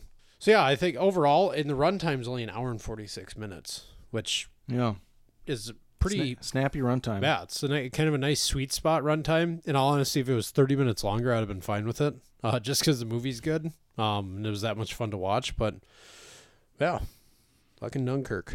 You got anything to add? I was I always get really excited for Christopher Nolan movies. Well, and when I saw it, I wasn't underwhelmed or disappointed. I was like, well, it's not my top 3 Nolans or anything. Mm-hmm. I like several other Nolan films much better, but I think it's because it was so jarring at first that I had no idea that there was that editing kind of that original editing technique that he was doing. Mm-hmm. It was kind of jarring at first because I didn't quite get what I think I missed one of the subtitles or something, because they say an hour when it's the air, the planes, that storyline only takes place over an hour. Yeah. And then the boats is, I think, 2 days. And then the men on the beach is a week about. Yeah. Or 5 days. And, I mean, the more and more I think about it, I think it's perfect for the movie because of how it's sniped together. You see how everything came together in the climax of the film. Yeah. Versus only showing one side of it from start to finish. You kind of see how it all came together at different times. Yeah, it's weird to get used to at first, but once you do, I think it really pays off. That's what I mean.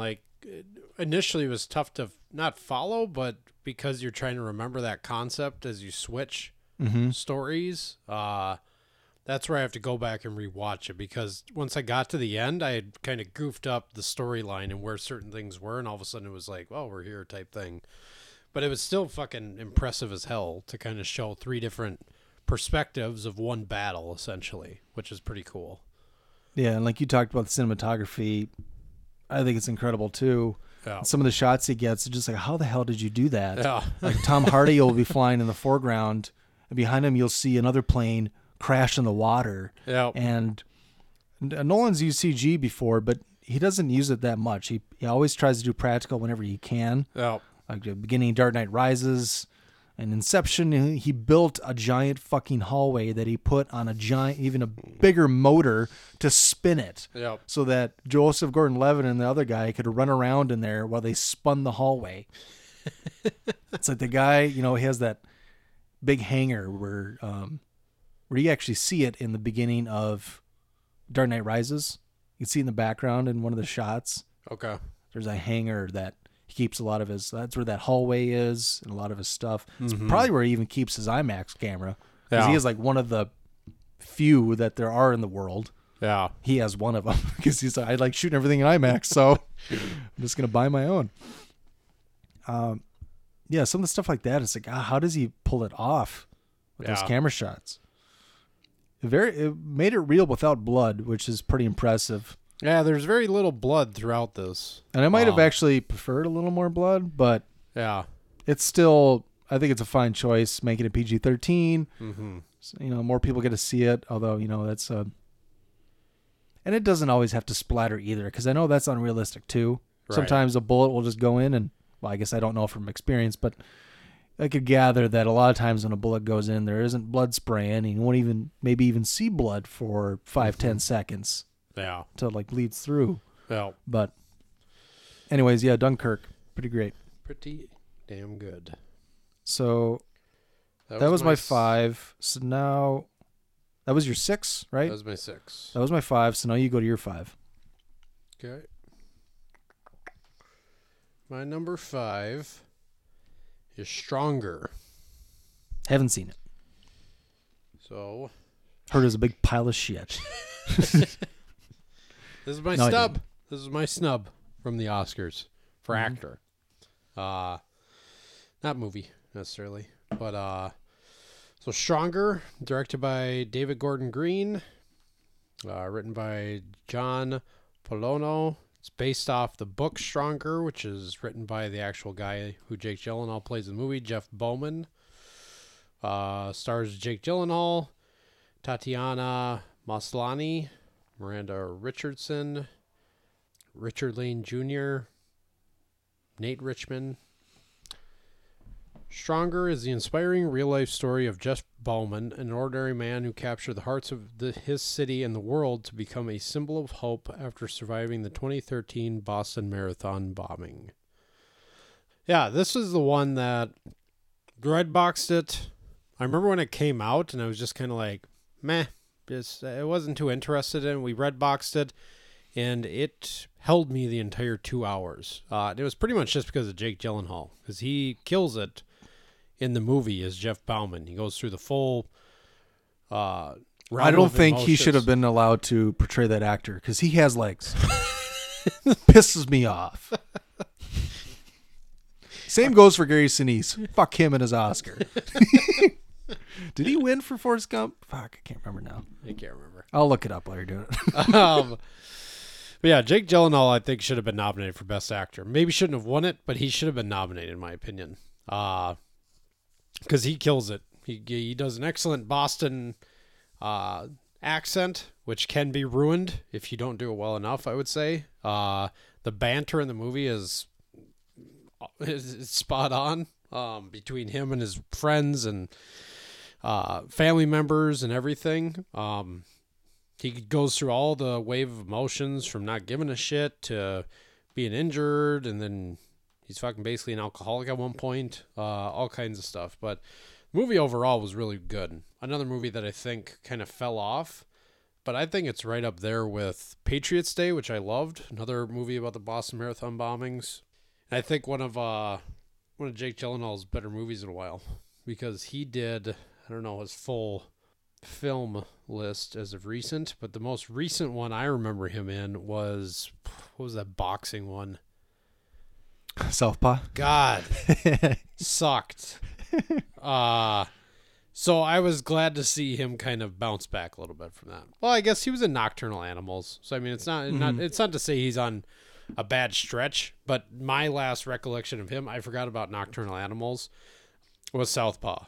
So it was kind of nice to see him doing an heavy accent, just like he did in Southpaw, and also just do a really good job. I saw an interview with him and the real Jeff Bowman, too, side by side talking, too, and they seemed like they got along pretty well, which I always find kind of interesting when you're portraying the real person, how much, I don't know, you can not get along with them, but instill their trust that you're not going to screw it up. Yeah, the So, Bowman, I mean, he lost his legs, right? Yeah, so I mean... Okay, I just wanted to make sure he wasn't like just like paralyzed or something. No, so he went to, basically his ex-girlfriend was running in the Boston Marathon bombing, or not the bombing, Boston Marathon, and he went to support her. She was like, no, don't come, whatever, and he was trying to get her back, so he's like, I'm going to go. She's like, fine, whatever, and then he went right up near the finish line with the sign, And then the bomb went off well before she was to the finish line, and then it blew off both of his legs. And he was actually, there's pictures of, right after the people, people are taking pictures right after the bombing. He's one of the people who I think is being carried or carted, and his one leg is completely gone, and he's just kind of in a dazed look, and his other leg is still partially there, but they had to remove it because they couldn't fix it, essentially. So yeah, he went from, he lost both of his legs, so he had to go through all the physical therapy and everything like that. So, but yeah. Found out Gary Sinise did not win. He was just nominated. Although he has won a Golden Globe and Emmy. But yeah, did not win for Forrest Gump. So we're on to my number 4. Number 4. Tanya. Oof. It's my number 1. That's your number 1? Wow. I'll let you take it. Right. You want me to give the deets and then you talk about it or what? Sure. Since you got it up. So directed by Craig Gillespie, starring Margot Robbie, Sebastian Stan, Allison Janney, Julianne Nicholson, Paul Walter Hauser. Just look at his face, just makes me laugh because he's the bodyguard. I don't know what Tony Harding. Bobby Cannavale, Bojana Novakovic, Caitlin Carver. That's about it. Storyline. Competitive ice skater Tanya Harding rises amongst the ranks at the U.S. Figure Skating Championships, but her future in the activity is thrown into doubt when her ex-husband intervenes. That has got to be the worst fucking... Her future in the activity? Yeah, and what the hell? There's not a decent one on here. Okay, it's about Tanya Harding, who famously was involved with the assault on Nancy Kerrigan in 1994, right before the Olympics. It was actually immediately before, was it U.S. Figure Skating Championships? Yeah. And then she was back for the Olympics that year, but largely about her life from child to even past that incident. Yeah. Take it away, Jones. I, Tanya, was the greatest movie of 2017. Good thing I was looking over at the door. I was doing a spit take in my MacBook.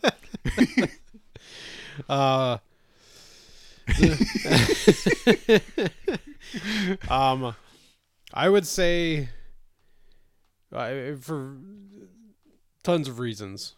The acting, Margot Robbie, I forgot it was Margot Robbie at certain points in the movie, which I always think is a good sign that they're doing a really good job of acting when you can forget that, especially when it's a well-known actor doing it. She does a great job as Tanya Harding. Allison Janney, who we already predicted will win the Oscar, she does equally as good of a job.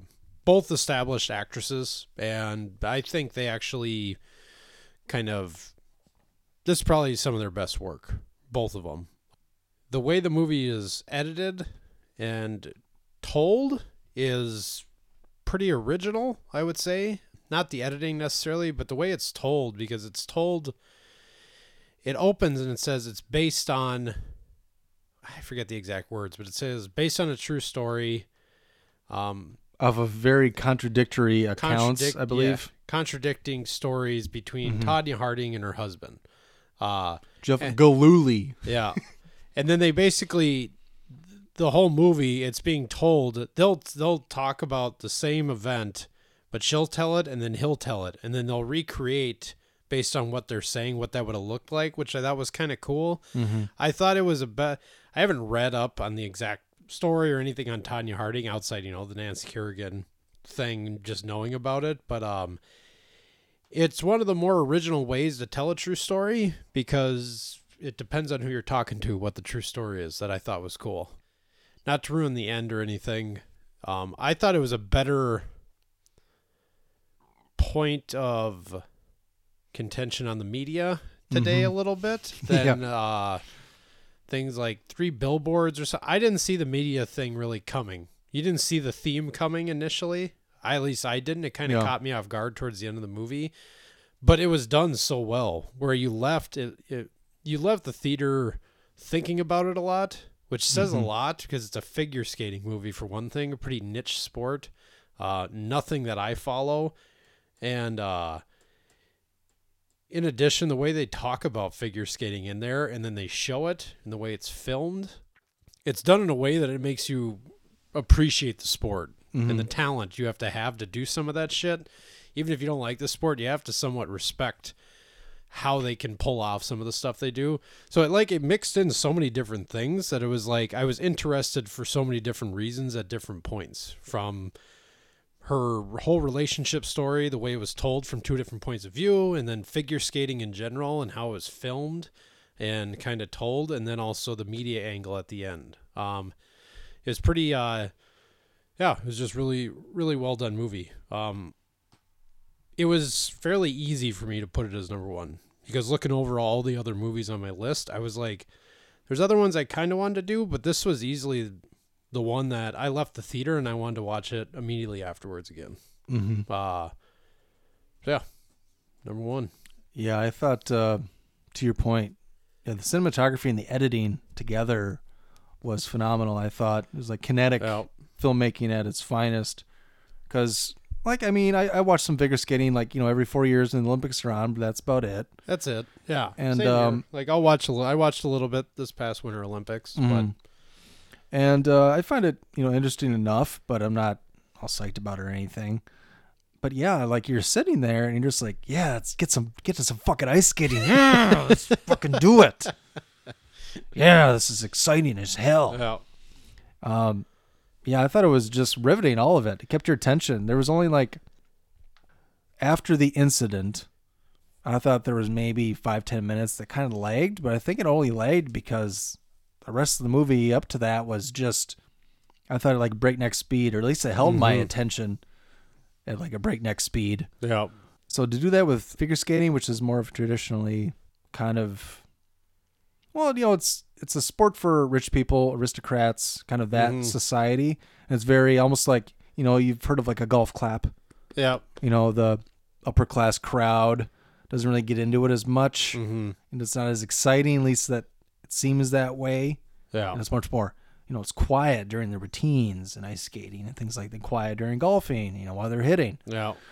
So to interject her kind of white trashiness into it, that aspect of the film, I thought was a really cool blend and just injected with life, I thought. It made you more sympathetic, I think, towards her.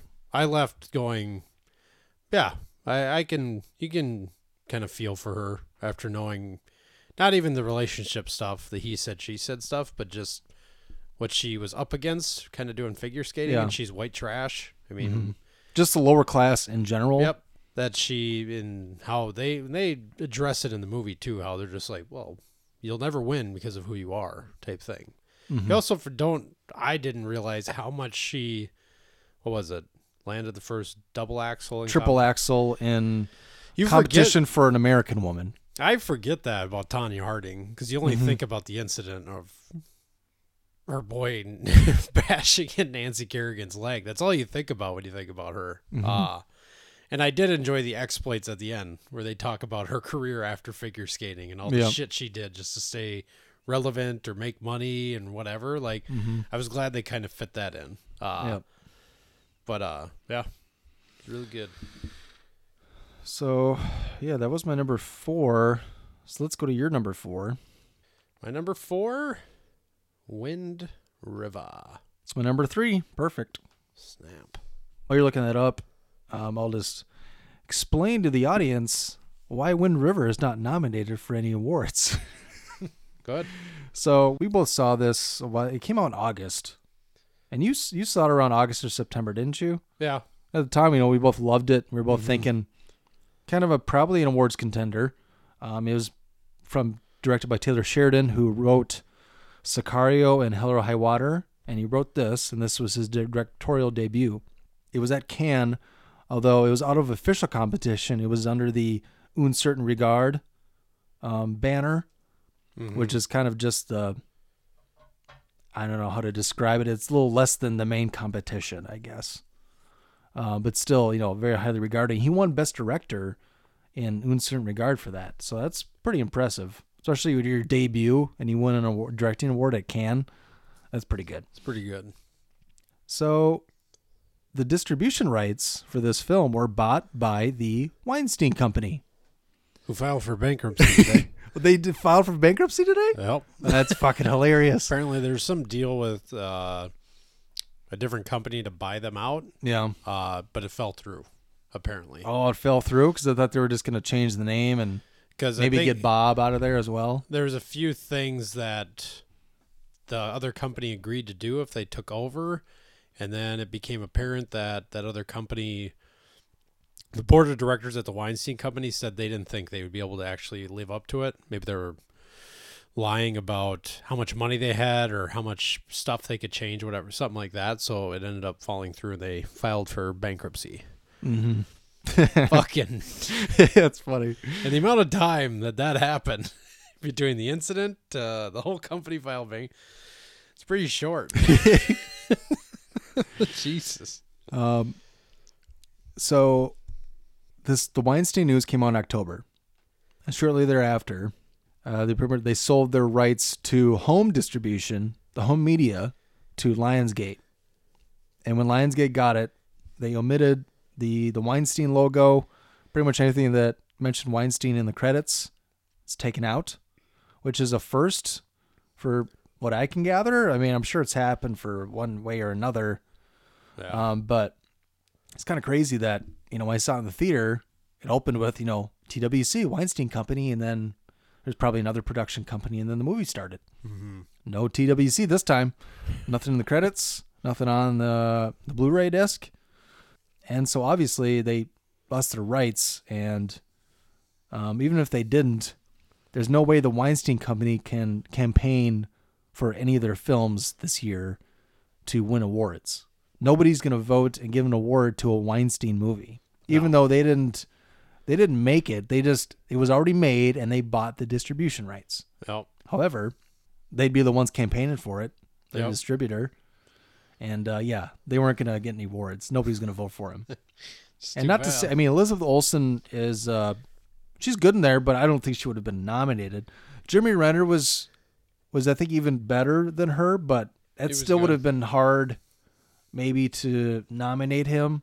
I mean, he's really great. I agree. But yeah. I think it was more of it could have been like a directing Oscar, but that would have been hard too. But I think maybe Best Picture or a Screenplay would have been in play for it. Or the supporting actor. Like I say, Gil Brandt, the native those I could have actor. seen nominations for.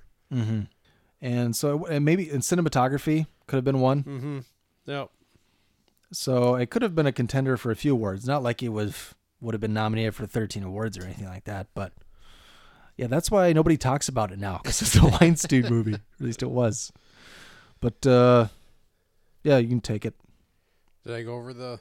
No, I didn't. No, I didn't. So written, directed by Taylor Sheridan. Touched on some of the actors, but Jeremy Renner, Julia Jones, Kelsey Asbiel, Elizabeth Olsen. Gil Brandt. Does it say Gil Brandt on there? Gil Birmingham. Birmingham? I thought it was Brandt. Like a B-R-A-N-D-T. Is it a picture of the native actor? Looks like him. Okay, there's Gil Birmingham. I must have fucked up his name. Gil Birmingham. Yep, Hell or High Water. Synopsis: A veteran tracker with the Fish and Wildlife Service helps to investigate the murder of a young Native American woman and uses the case as a means of seeking redemption for an earlier act of irresponsibility which ended in tragedy. I mean, we kind of touched on a lot of it, but I mean, the acting's really well done. The story it's a really good story. Slow burn into what the fuck just happened. Yep, absolutely. The suspense that it pulls is pretty terrific. It builds the suspense really well. Mm-hmm. And there's a lot of good acting in there. They have, from what I can tell, a fair amount of actual Native Americans as the extras and stuff like that throughout. Even some of the main Jeremy Renner's wife is Native. Yep. His son is Native. Yep. And the impression I get is those actors are, in fact, they have some form of Native American heritage. It seems, at least. I haven't researched it, so. And I enjoyed that they addressed Jeremy Renner who's white. He plays a white dude in the movie, not with any Native American heritage. They address him kind of leading the charge to find this murderer on, Native American ground. He lived Although around he's there. not really leading the charge. It's still more Elizabeth Olsen, and he's Right, I think he's slow playing his cards. Yeah, but I mean, Elizabeth Olsen has no ins with the locals. She thinks she knows how to do it, but she can't, so she needs Renner to kind of do the talking and stuff with the locals, get their support to try and solve the crime. But him, like, going around trying to find, get answers to questions and stuff like that, they do at one point address him doing it, which I appreciated, because it's like, I don't know, it did stick out to me that it was like, so it's a white dude and trying to find like murder on Native American territory type thing. So I like that they kind of addressed it. I mean, it's not a huge theme, but it's nice that they called it out. Yeah, another reason I thought it had a chance to be nominated for Best Picture is because of the subject matter. It's about abuse of Native women specifically. Yep. That kind of goes unnoticed. And they call out a stat too, I think at the Yeah. end, where they say that there's no it's not a spoiler because a Native American woman dies, but there's no statistics kept of Native American women missing. Is that it? Yeah. So they have no stats of that period. Yeah, they don't Which is know kinda how many interesting. Native women are missing. Right, which is kind of interesting. I guess I don't know how many stats they keep of missing people in general, but And with the Time's Up, I think it had a great chance being nominated, but they're like, oh, wait, this big Me Too Time's Up movie yeah, is distributed by the Weinstein. So, they tarnished it. no. From an award standpoint, I think this movie is something that will hold its value over time. I think it's really good. So, yeah. So wait, that was your 4. That was my 3. So Yep. what's your 3? My number 3 is Baby Driver. Baby Driver, number 3. 2 Bernthal movies back to back. we forgot to mention that Bernthal's in Wind River, and he's in Baby Driver. He's in both movies for about the same amount of time. Yeah. Which I thought he was going to be in Baby Driver more, to be honest with you, with the promo, I think. I didn't know he was going to be in Wind River. But, so Baby Driver, directed and written by Edgar Wright, stars Ansel Elgort, John Bernthal, John Hamm, Kevin Spacey, Sky Ferreira. Baby Driver. After being coerced into working for a crime boss, a young getaway driver finds himself taking part in a heist doomed to fail. Baby Driver was a fucking blast. Oh, Jamie, did I say Jamie Foxx? No, I didn't say Jamie Foxx. Jamie Foxx. I hate how they sometimes list the cast. I wish they would do it better. Baby Driver is a fucking blast to watch. Tons of fun. Soundtrack, I would say it was better than Guardians of the Galaxy, which I think we talked about in a previous podcast. Edgar Wright actually talked to, I'm blanking on the Guardians director right now. James Gunn. James Gunn. They talked before the release of both their movies to make sure, because music was such an important theme, to make sure they didn't have the same songs in either. But Baby Driver, I just think knocked it out of the park. It was entertaining as hell. The car chase scenes are really well done. The fact that he times it up with the music, I thought it was a fun play on it. Mm-hmm. It's one of the last Kevin Spacey movies you'll truly enjoy. I had to put that in there. John Hamm's really good. I object to your selection, number 3, Baby Driver. Has Kevin Spacey in it. You got to take it off. Take it off your list. I got to get rid of it. Can't even have it as an honorable Christopher mention. Plummer has to be the Wrangler now. Superimpose his face. Yeah, I mean, overall, it was just a really good movie. I'm a little biased because anytime you mesh music in that well, you're going to hook me. Not to mention blues rock, which they did a lot of. The John Spencer Blues Explosion, which was fucking sweet band. Make your mic a little Closer. There you go. Yeah. So, I mean, Baby Driver. That's all I got to say about that. I have a feeling that our number 2 is going to be the same. Have you said your number 1? No. I didn't think so. My number 2. John Wick 2? It's chapter 2. It Comes at Night. Didn't make the list. Didn't make the list. I thought that was... Just kidding. It's number 2.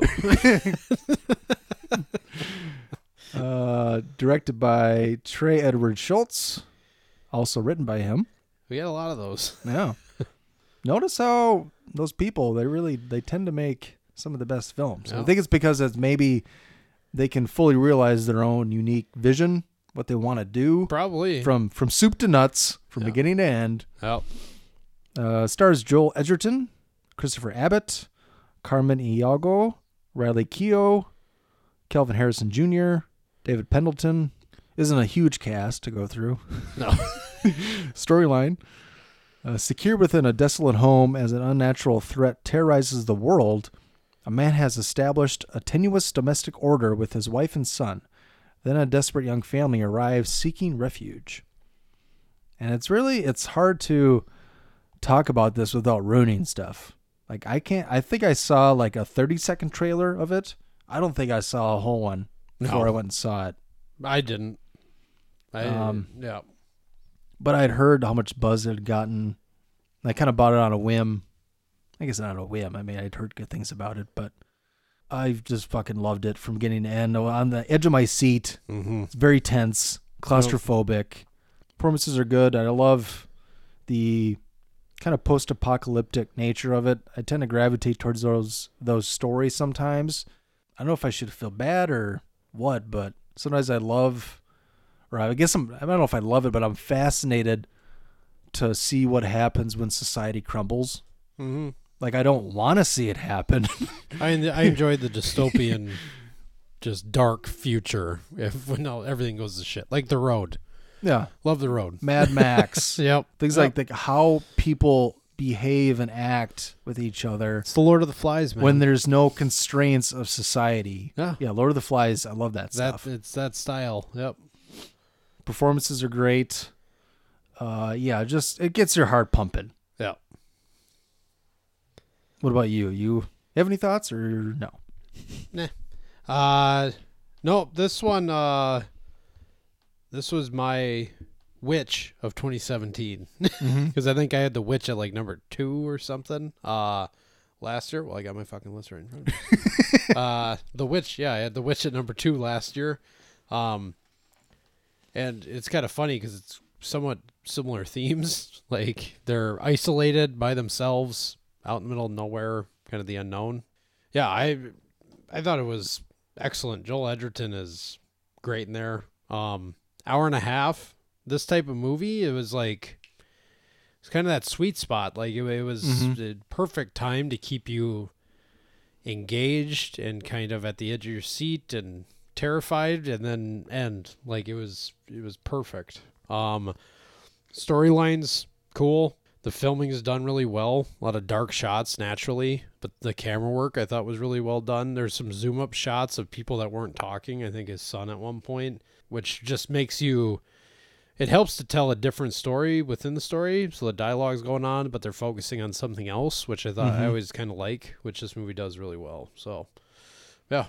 Yeah, I also tend to really like some of those films that not necessarily doesn't really leave, like the ending isn't really left open to interpretation. It's more of there's different ways to get there. There's a lot of, some of the story is ambiguous in that there's several possible reasons for what happens. You can make up your own mind and you're not wrong either way. Yep. But yeah, just when you leave tonight, Jones, just make sure that you lock the door behind you, all right? So I guess this is the big moment. You already did your number 1. You got mine. Well, I feel like a recruit, like a college football recruit, because I got a hat. You got a hat for it? Who's your choice? Blade Runner. Blade Runner 2049. Honorable mention. I was surprised it didn't make your list. Yeah, It felt forced. For some reason, it felt forced. So here, let me get to it here. I got a hat and a shirt from Brother Joel. I forget where he got it from, but I think he won something somewhere. And gave it to me. Yeah. So Blade Runner 2049, directed by Denis Villeneuve. I always say it like that because I'm not really sure if that's how you say it. This happened last year with Arrival. Starring Harrison Ford, Ryan Gosling, Ana de Armas, Dave Bautista, Robin Wright, Mark Arnold, Wood Harris, Jared Leto, Edward James Olmos. Got to get him in there. I think that about does it. Storyline. 30 years after the events of the first film, a new Blade Runner, LAPD Officer K, unearths a long-buried secret that has the potential to plunge what's left of society into chaos. K's discovery leads him on a quest to find Rick Deckard, a former LAPD Blade Runner who has been missing for 30 years. So, I pretty much loved everything about this movie. Saw it at the zoo, the big IMAX. That helps. For a movie like Blade Runner, it was one of the better films I've seen visually. Mm-hmm. I've talked about Interstellar. Yeah. It's maybe one of my best visual experiences with that IMAX. Another reason why we bought it on 4K. Yeah. Without even having seen it, I was like, the visuals are going to be nuts. Yeah, the cinematography is just fucking incredible. Roger Deakins, for people in the know, they know that he's never won an Oscar, and it's like the biggest travesty since Scorsese and DiCaprio not winning until they finally did. So I'll just go through director of photography and cinematographer credits he has.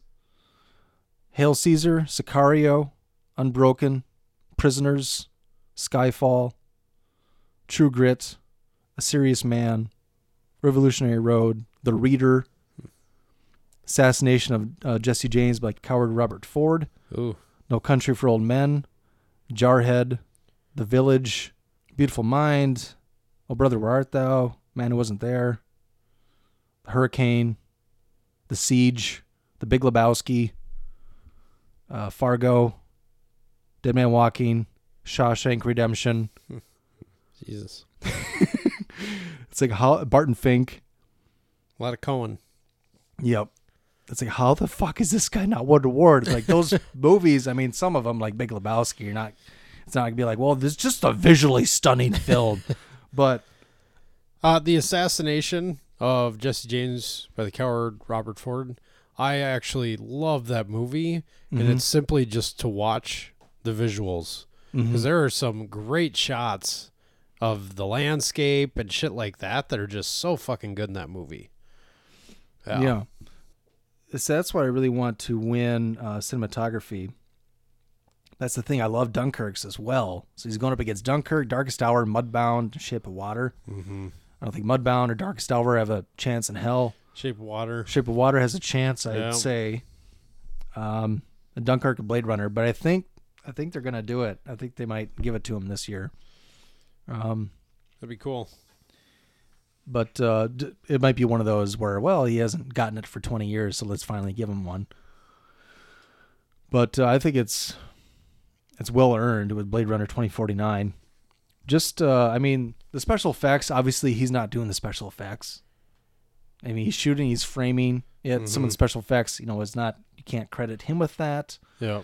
But some of the set pieces, I mean, I don't want to get into spoiler territory, so I'll kind of keep it a little vague, but there's a fight scene at the end, which, isn't really a spoiler. It happens in most sci-fi or action films. All right.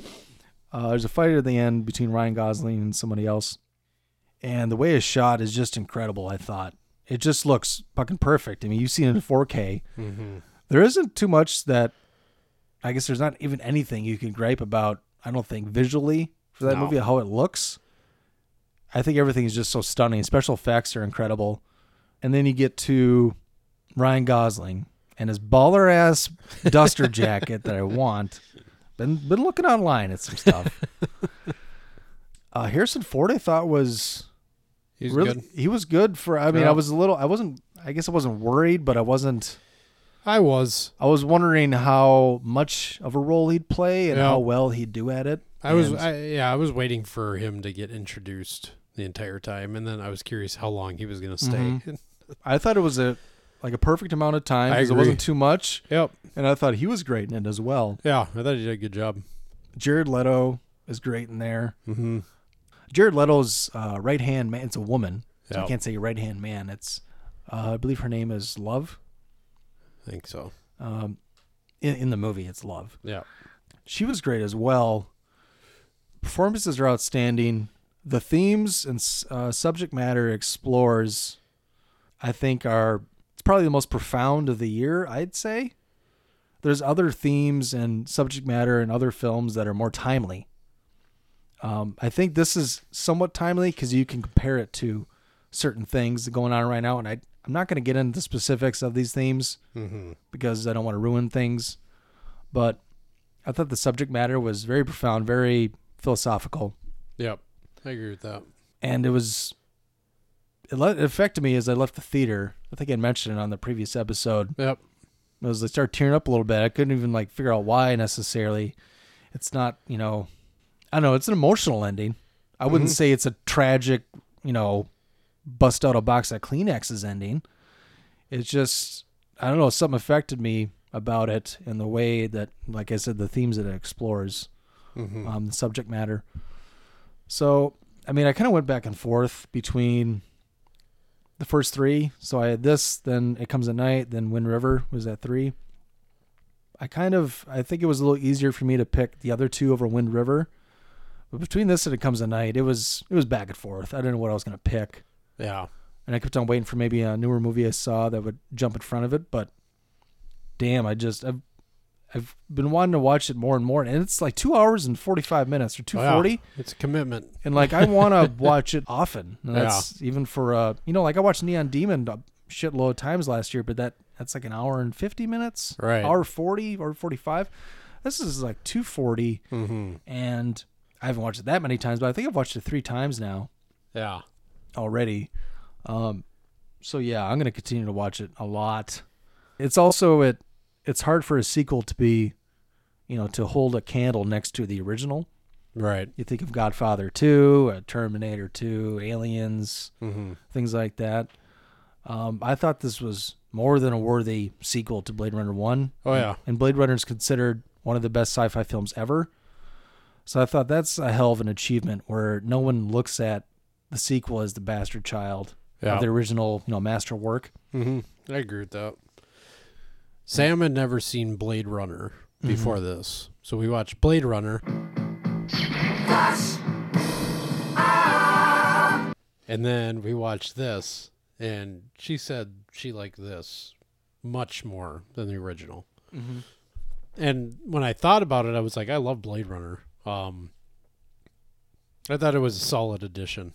The Harrison Ford thing wasn't overdone, period. To your point, I was worried about that because I was worried about that even with Star Wars that came out last year and he's going to come back. And I'm always worried about these actors that come back and it's almost a cameo-ish feel. Yeah.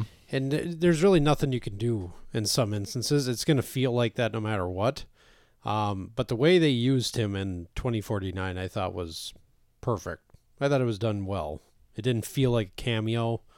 He wasn't in there too much or too little. So yeah, I think it's a good pick. I thought the score was also pretty outstanding. It's not it's not nominated, but I did love the score.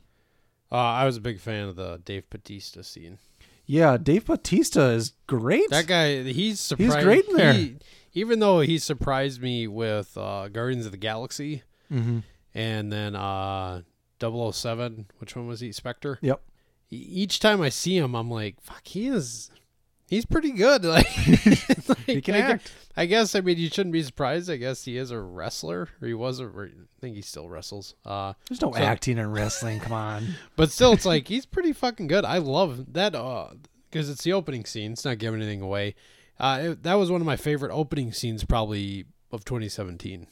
I loved that opening scene. Well, he's got the duster popped up. Right. Points at his little machine. Yeah. Love how he just tells it where to go. Take pictures. Yep. Yeah. So that Blade Runner 2049, my favorite of the year. There you go. Also, you pretty much just decided, I believe we did this last year for last year's list, but this year as well. You kind of picked your favorites. You didn't pick one over the other necessarily because, well, I think this is more critically heralded, or I think this is a more important movie, or maybe a little better made, in my opinion, or something like that. You pretty much went with your favorite.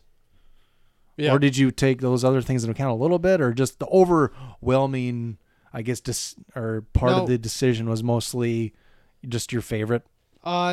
Just favorite. Yeah. I think about... That's pretty much that's what I did as well. Because like John Wick Chapter 2, for example, I wanted to fit that in the top 10, but when I kept looking over everything, I was like, I liked it. I mean, just because it wasn't in top 10 doesn't mean we didn't like them. Yeah, there's another sequel that was like, hey, impressive that it didn't. Yeah, wasn't bad. Wasn't dog shit. Could have been. No, yeah. My top 10. These are movies that it's like similar to how you felt after Blade Runner. There was just something more I got out of them. I really didn't even consider the critically acclaimed portion of it. I mean, I have fucking Coco ahead of 3 Billboards. And Baby Driver, which is nominated for 0 things, is up at 3. So no, it's been nominated for editing, I believe, editing and sound editing. Oh, okay. Maybe even sound mixing. So the sound. So yeah. So yeah. No, I didn't really take into consideration the critically acclaimed aspect of it. It was more of thought provoking and fun. That's pretty much how I went about it. Yeah. Pure entertainment. I mean, Baby Driver is just purely entertaining to me, and the music. Those are 2 of the biggest things. I also loved, John Wick Chapter 2 as well. Yeah. Other honorable mentions, I really tried to fit Brawl and Cell Block 99 on my list because I think it's genre filmmaking at its finest. Sure. Baby Driver, I had my honorable mention. Shape of Water. Shape of Water didn't make either of our lists. I liked it a lot. It didn't do it. I liked it. I don't know if I liked it a lot. I mean, everything was pretty impressive in that he made something so bizarre, beautiful and engaging, I guess. Reading the description of it somewhere, it was a romantic monster movie. I remember reading that, and I was like, that is a pretty fucking good explanation of it. It's a good way to describe it. But yeah, didn't even consider it in the top 10 for some reason. Mother, another honorable mention, the Darren Aronofsky. That was quite good. Although that's one that's like, I'm not going to be watching that too many times. Raw. You've heard of Raw? Heard of it. Never seen it. Kind of a horror cannibal movie. It's a French film. So foreign film. Okay. It's on Netflix. I watched it a few weeks ago. Very good. It would have made my list if not for the very ending. I had a little problem with, but you might watch it and I have no problem with the ending. And I mean the real, like the last shot, pretty much, like the real ending there. Okay. Not that it like waits to reveal that long. It's just like, well, there's an ending, and then it's like almost like a little epilogue. And I was like, I don't know about that. But Call Me by Your Name, honorable mention. Lady Bird. I said Laurie Metcalf is fantastic. So is Saoirse Ronan. Lucas Hedges is in there. He's been in a lot of stuff since Manchester. Which is cool, because he did good in there. Seemed like he could act. Minnetonka, Minnesota with Uncle Donnie? Minnetonka, Minnesota. Minnetonka, Minnesota. Same difference. Wonka. And then The Killing of a Sacred Deer, which is the Greek director who did The Lobster. This was his follow-up. That one could be a mover. I'm going to have to watch that one again to kind of, I guess grasp more of it. Because it's just as bizarre as The Lobster, but with less humor, I believe. I mean, there's still some comedic moments, but, The Lobster's got a lot of pretty funny stuff in there. Yeah. Killing of a Sacred Deer, a little more somber, I'd say. Okay. But yeah, those are my honorable mentions. Do you have any more? You covered most of them. I actually really enjoyed Thor, surprisingly. Ragnarok. Yeah. I thought that was actually pretty entertaining. Didn't consider it for top 10, but worth mentioning. Wonder Woman was the only one that I felt I put it as an honorable mention. It wasn't going to be a top 10 anyways. And then I was like, I feel like I'm just putting it because I should put it. Yeah. You know what I mean? Like, yeah, I'll leave it at that. Not trying to disparage it. It's a good movie. Yeah, that's how it kind of felt with... But I when I started to feel like I felt obligated to put it in, that's when I knew I'm not putting it in. And even putting it down, I was like, well, I didn't really talk about it after seeing it very much because just superhero movie. I mean, it was good, but it wasn't anything to write home for. Yeah, that's kind of how I felt about Calling by Your Name. I mean, I liked it quite a bit, but there's something in the ending of that one as well that I didn't really... I don't know. I was surprised they handled something the way that they did. Yeah. And I didn't think it was right necessarily. Not that they're wrong or bad for doing it. It was just I disagreed with something in the end and how they handled a certain aspect of the film. But I mean, otherwise, very good. Yeah, I'd watch it again. Yeah, and then there's just a few that could have been in my list. A Ghost Story I didn't see that looked really good. Mother you talked about. Big Sick, Sam loved, said The Big Sick was great. The Hero and Hostels. The Hero and Hostels, both of those I really wanted to see, but haven't. Oh, Detroit is another one I wanted to see. Did you mention Detroit? No. Catherine Bigelow's newest film. Yep. About true story in Detroit. It was regarding race relations in Detroit, and I believe it covers a riot in the city's history. Yeah. So that one could be a mover, a shaker. Mm-hmm. Otherwise, I think that'll about do her. Anything else you want to add? No, I think that's it. We'll be back next week with an Oscars recap.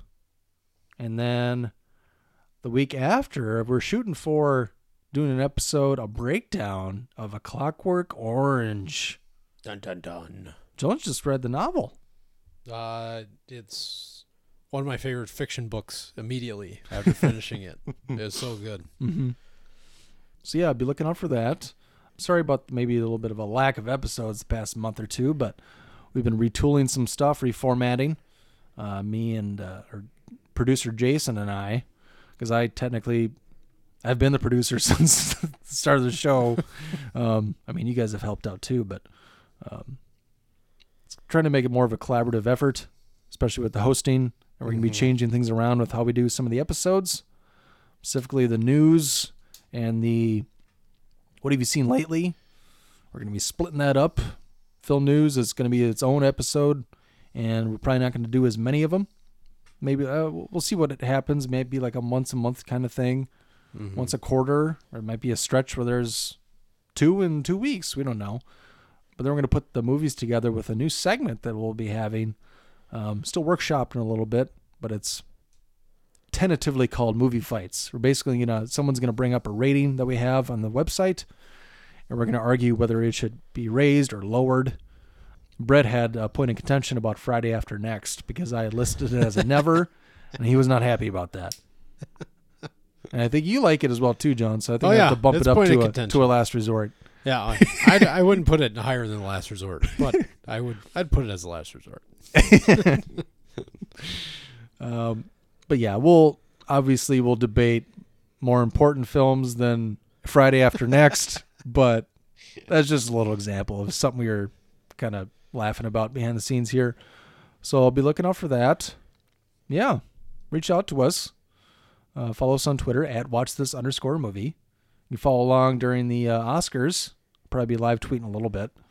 Check out our website at WTMWatchThisMovie.com. Send us an email at WatchThisMovie@yahoo.com.